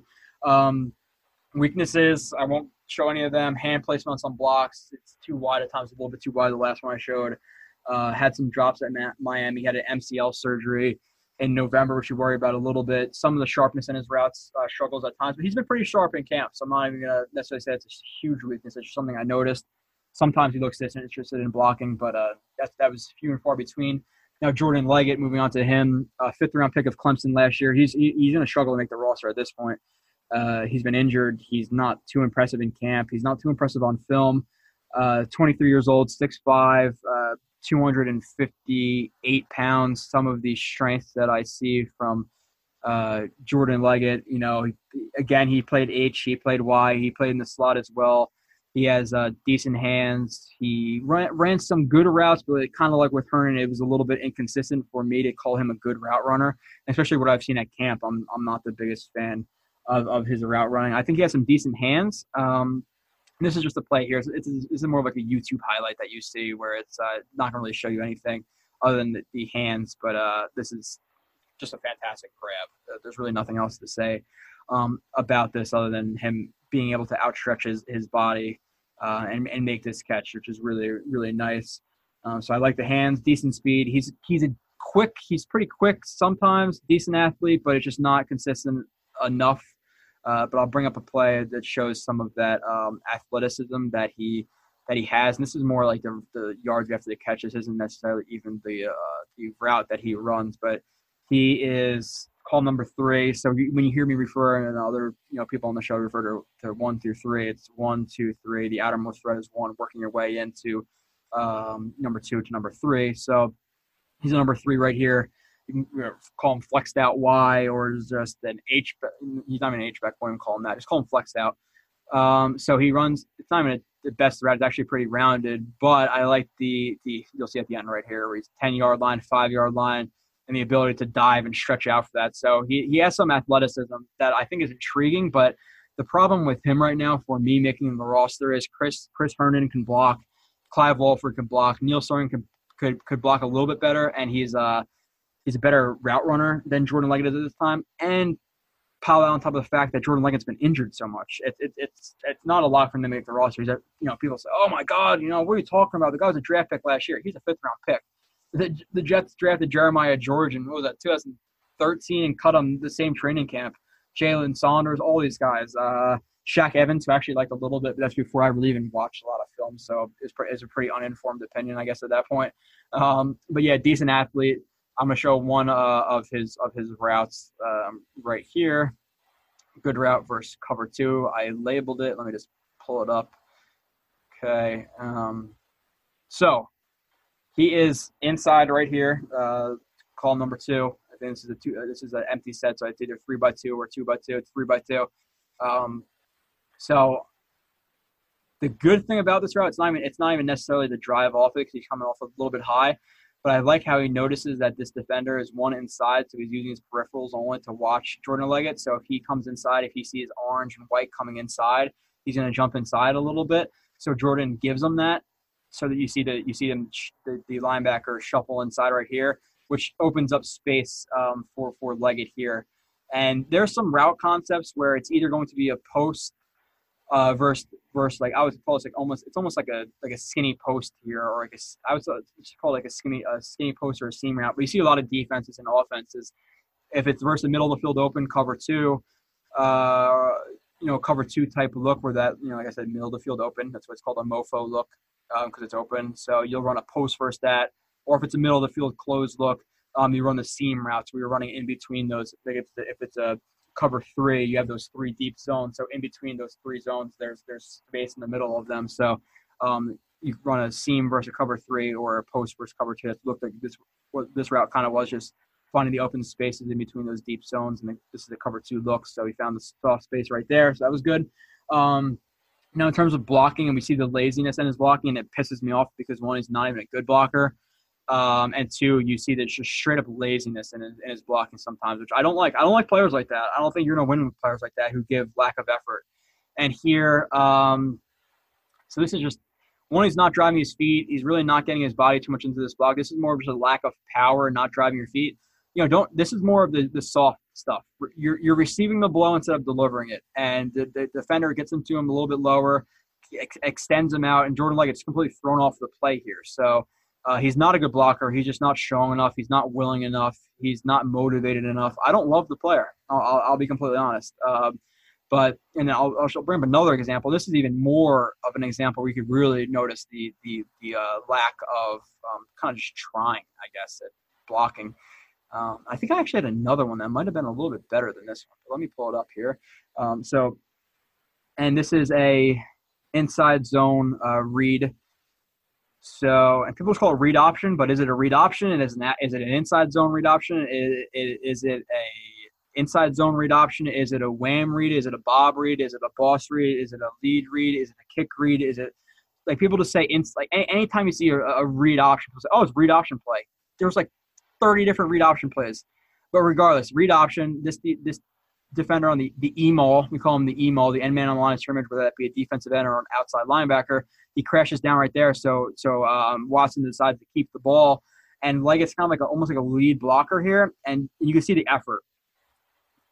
Just, man, it's really hard to watch sometimes. And I don't know if it's like him just being a distraction, but work through that defender. You know that Watson's going to be able to outrun him to the sideline and work to get to number 18 there. But as soon as he gets contacted there's no drive. But you could tell that they're lazy. It's just lazy. And I don't love it. I wouldn't like to see him make the team. I think a guy like Neil Sterling deserves it more. Even a Clive Walford, who could do a little bit more than he can. But yeah, the lazy blocking at for the most times I don't like it. Poor technique and power in his blocking. Doesn't drive to finish his blocks. He's a little bit stiff. Not a great athlete. Even though he does make some athletic plays, but he's not really able to make a lot of catches outside his framework. Even though I did show one of that, but it's few and far between with him. I think he's soft. I think his routes are pretty rounded, especially from what I see at camp. That helps solidify it. Now moving into the next guy, who's Eric Tomlinson. I only have two more players to do, I believe. Three. Okay, so move through it as quickly as possible. But then you look at a guy who's the complete opposite, like I said, in Eric Tomlinson, 6'6", 263, 26 years old, second year with Jets, first year with the Pats. I believe he was in the practice squad. Last year, he only had 8 receptions for 121 yards. He gets good leverage in the run game. His hand placement's good. He's athletic enough to block on the second level, which I'm going to show in just a second here. So I think he's a guy who's not Jimmy Grant in terms of route running, but he's good enough where he can do it, where he's not like a liability in the pass game. When he's in, you know it's going to be a run. Where for the most part you do, but he's able to catch the ball. We see him have a couple of big catches and stuff like that last year. So this is him right here on the end of the line of scrimmage. He's a Y. You can call him. I'll just call him a Y here. And the thing I like about this too is he's not just squaring up this guy.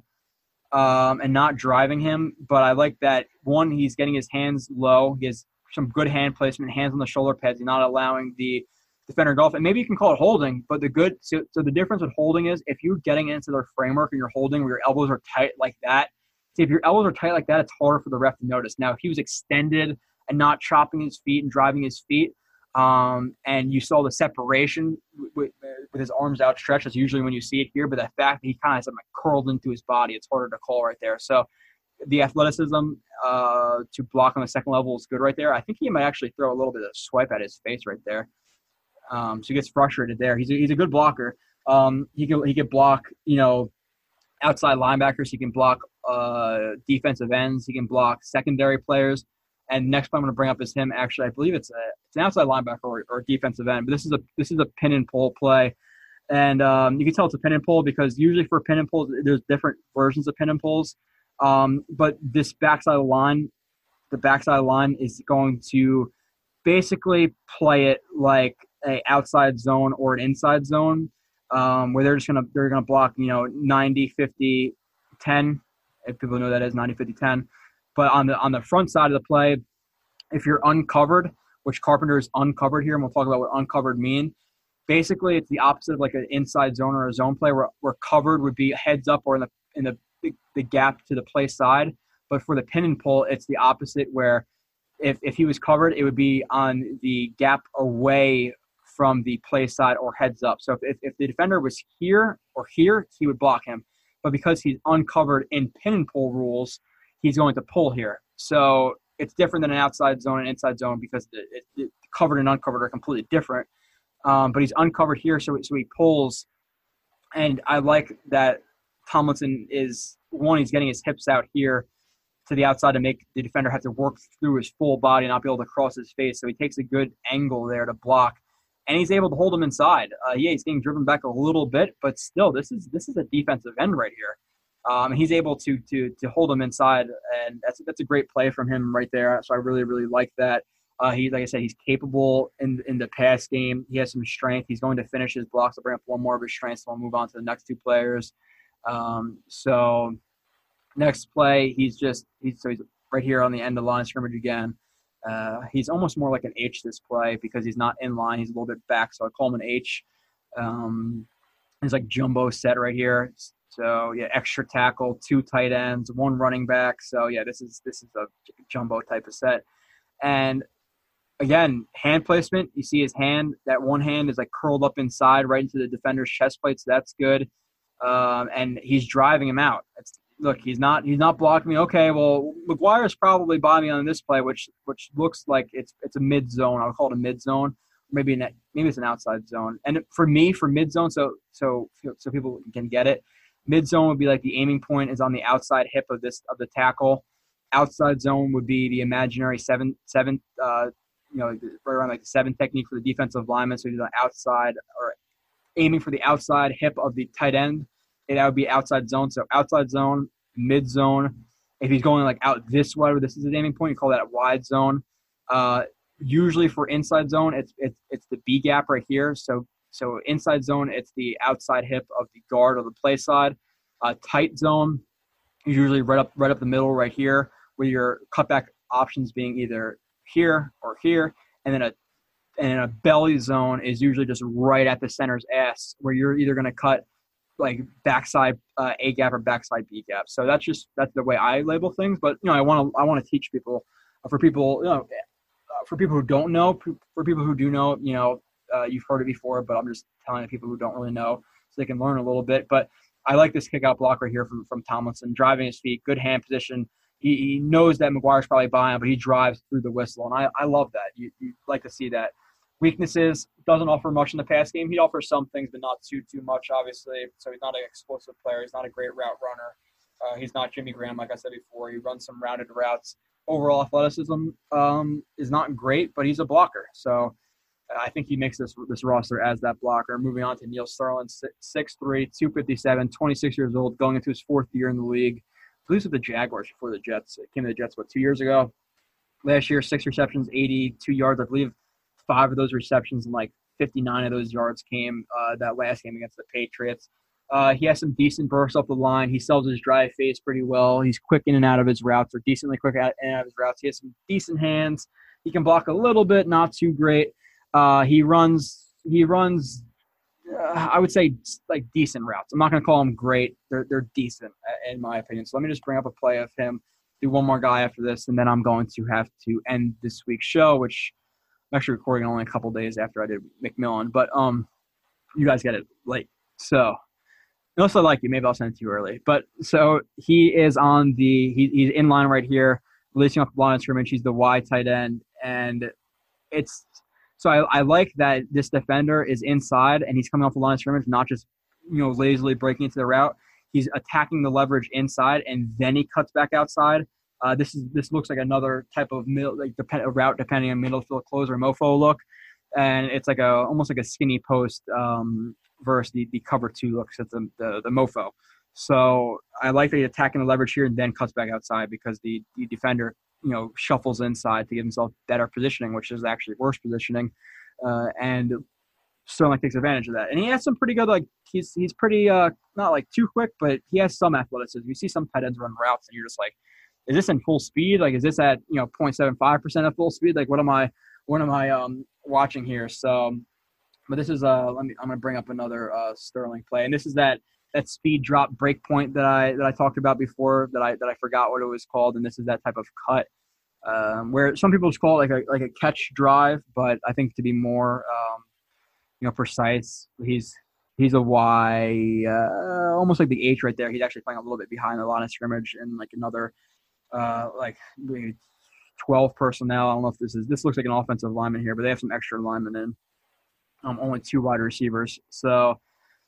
This is a decent route here because if you're watching here and then you see that one leg get thrown out, that's a stop step. Maybe I'd like to see that a little bit more, his hips to allow his hips to open inside, but that's that drop.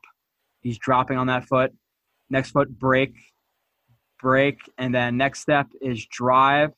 Right there, you're driving. A little bit out of his framework right there, and then line. So drive to get you where you want to go, and then the next step is the line to keep you on that line. So decent route, and he gets open. So it's, like I said, not Jimmy Graham again, just like the other guys, but still decent route runner. I like his routes.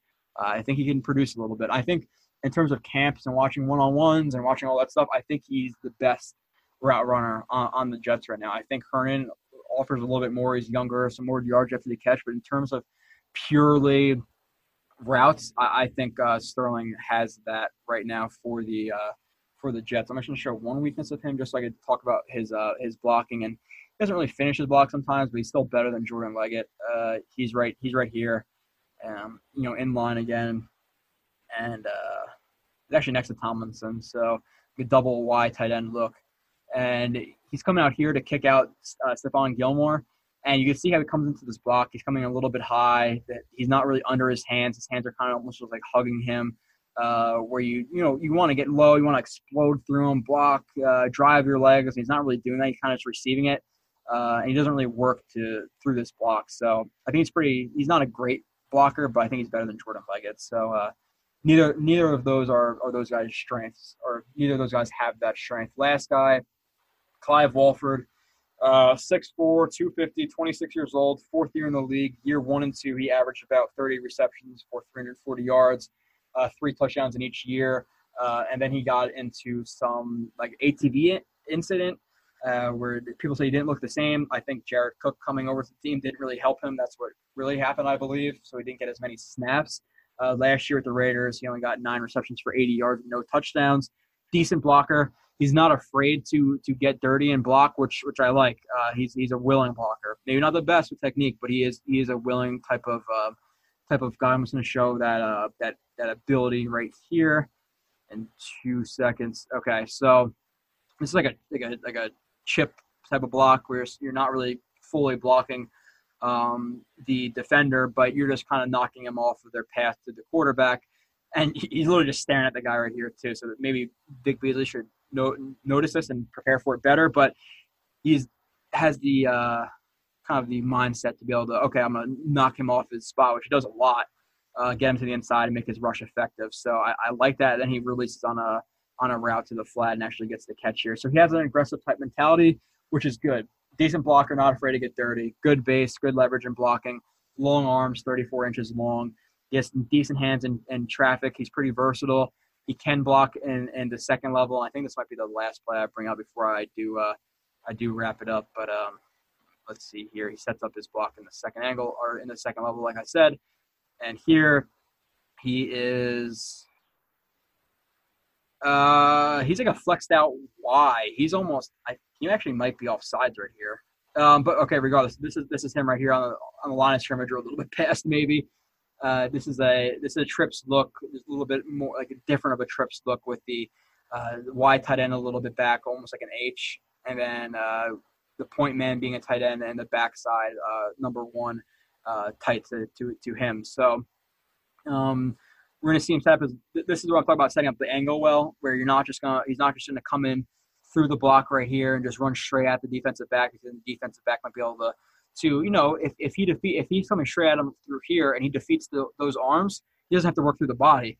But because Wolford is taking that kind of like that loop to the defender, he's setting himself up where his body is physically between him and where the running back goes on. I would call this a belly zone. So yeah, or not a belly zone, a tight zone. So nice play from him there to set up his angles well, and takes the defensive back out of the play.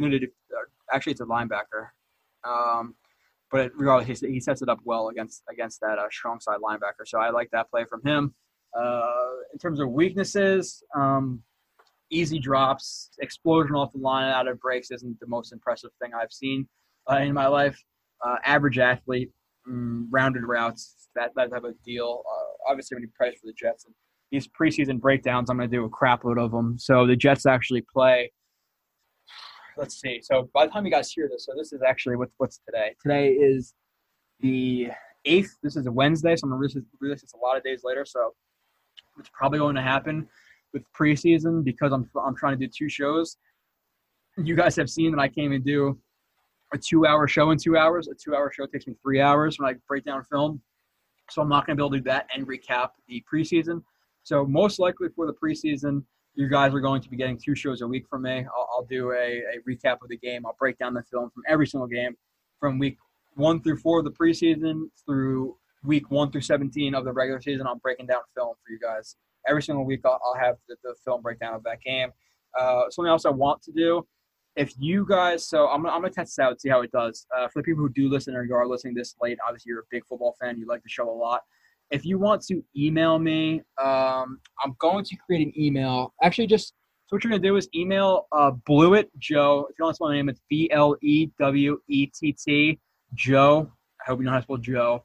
TOJ@gmail. Send me messages there, or you can tweet me, JoeRB31.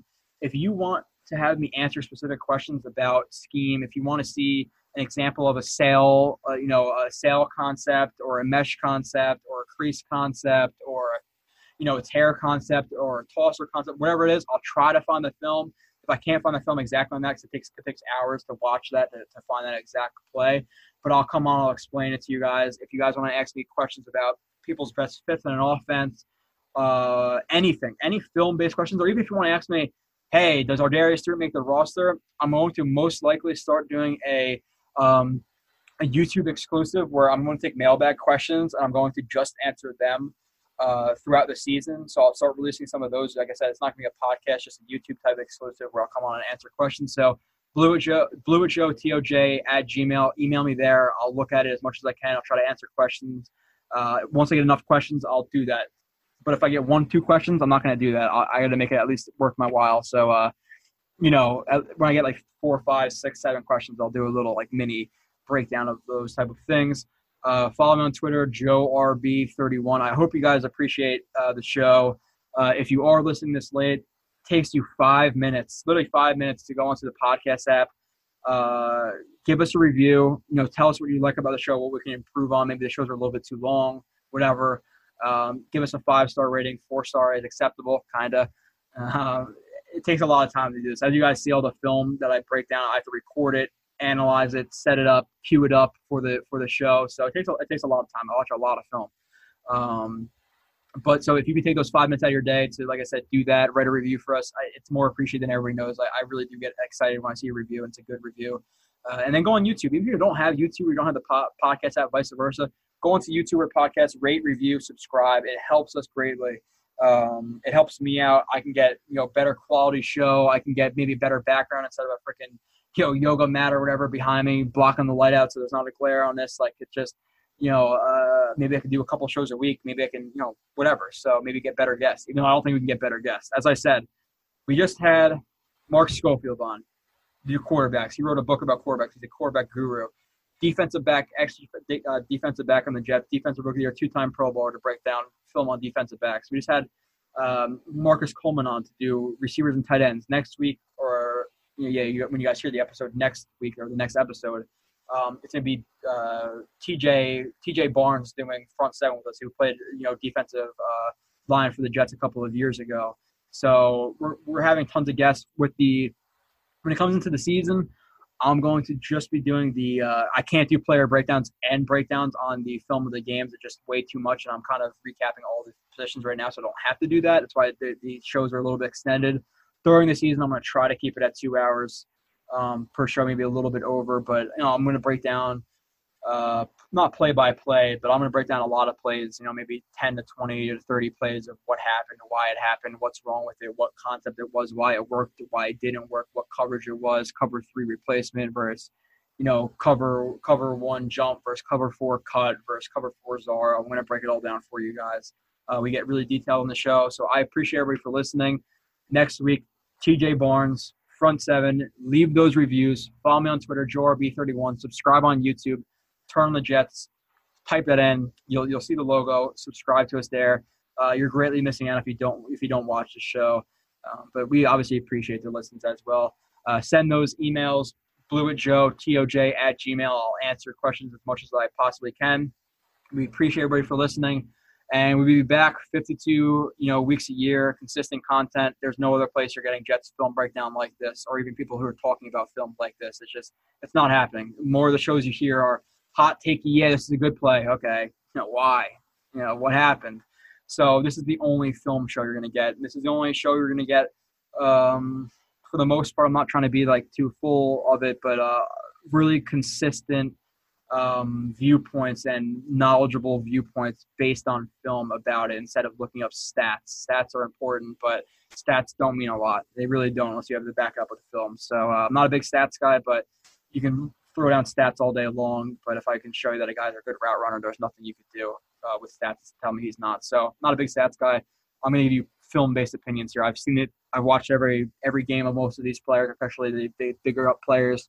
Some of the smaller guys I won't. I'm not going to watch a full season of Clive Walford to talk about 2 plays with you guys. But I have a pretty good understanding of all 53 players on the Jets roster. So I appreciate you guys. I hope you appreciate me doing the show for you guys. Send those emails, get in those reviews, and we will talk to you again, I'm soon.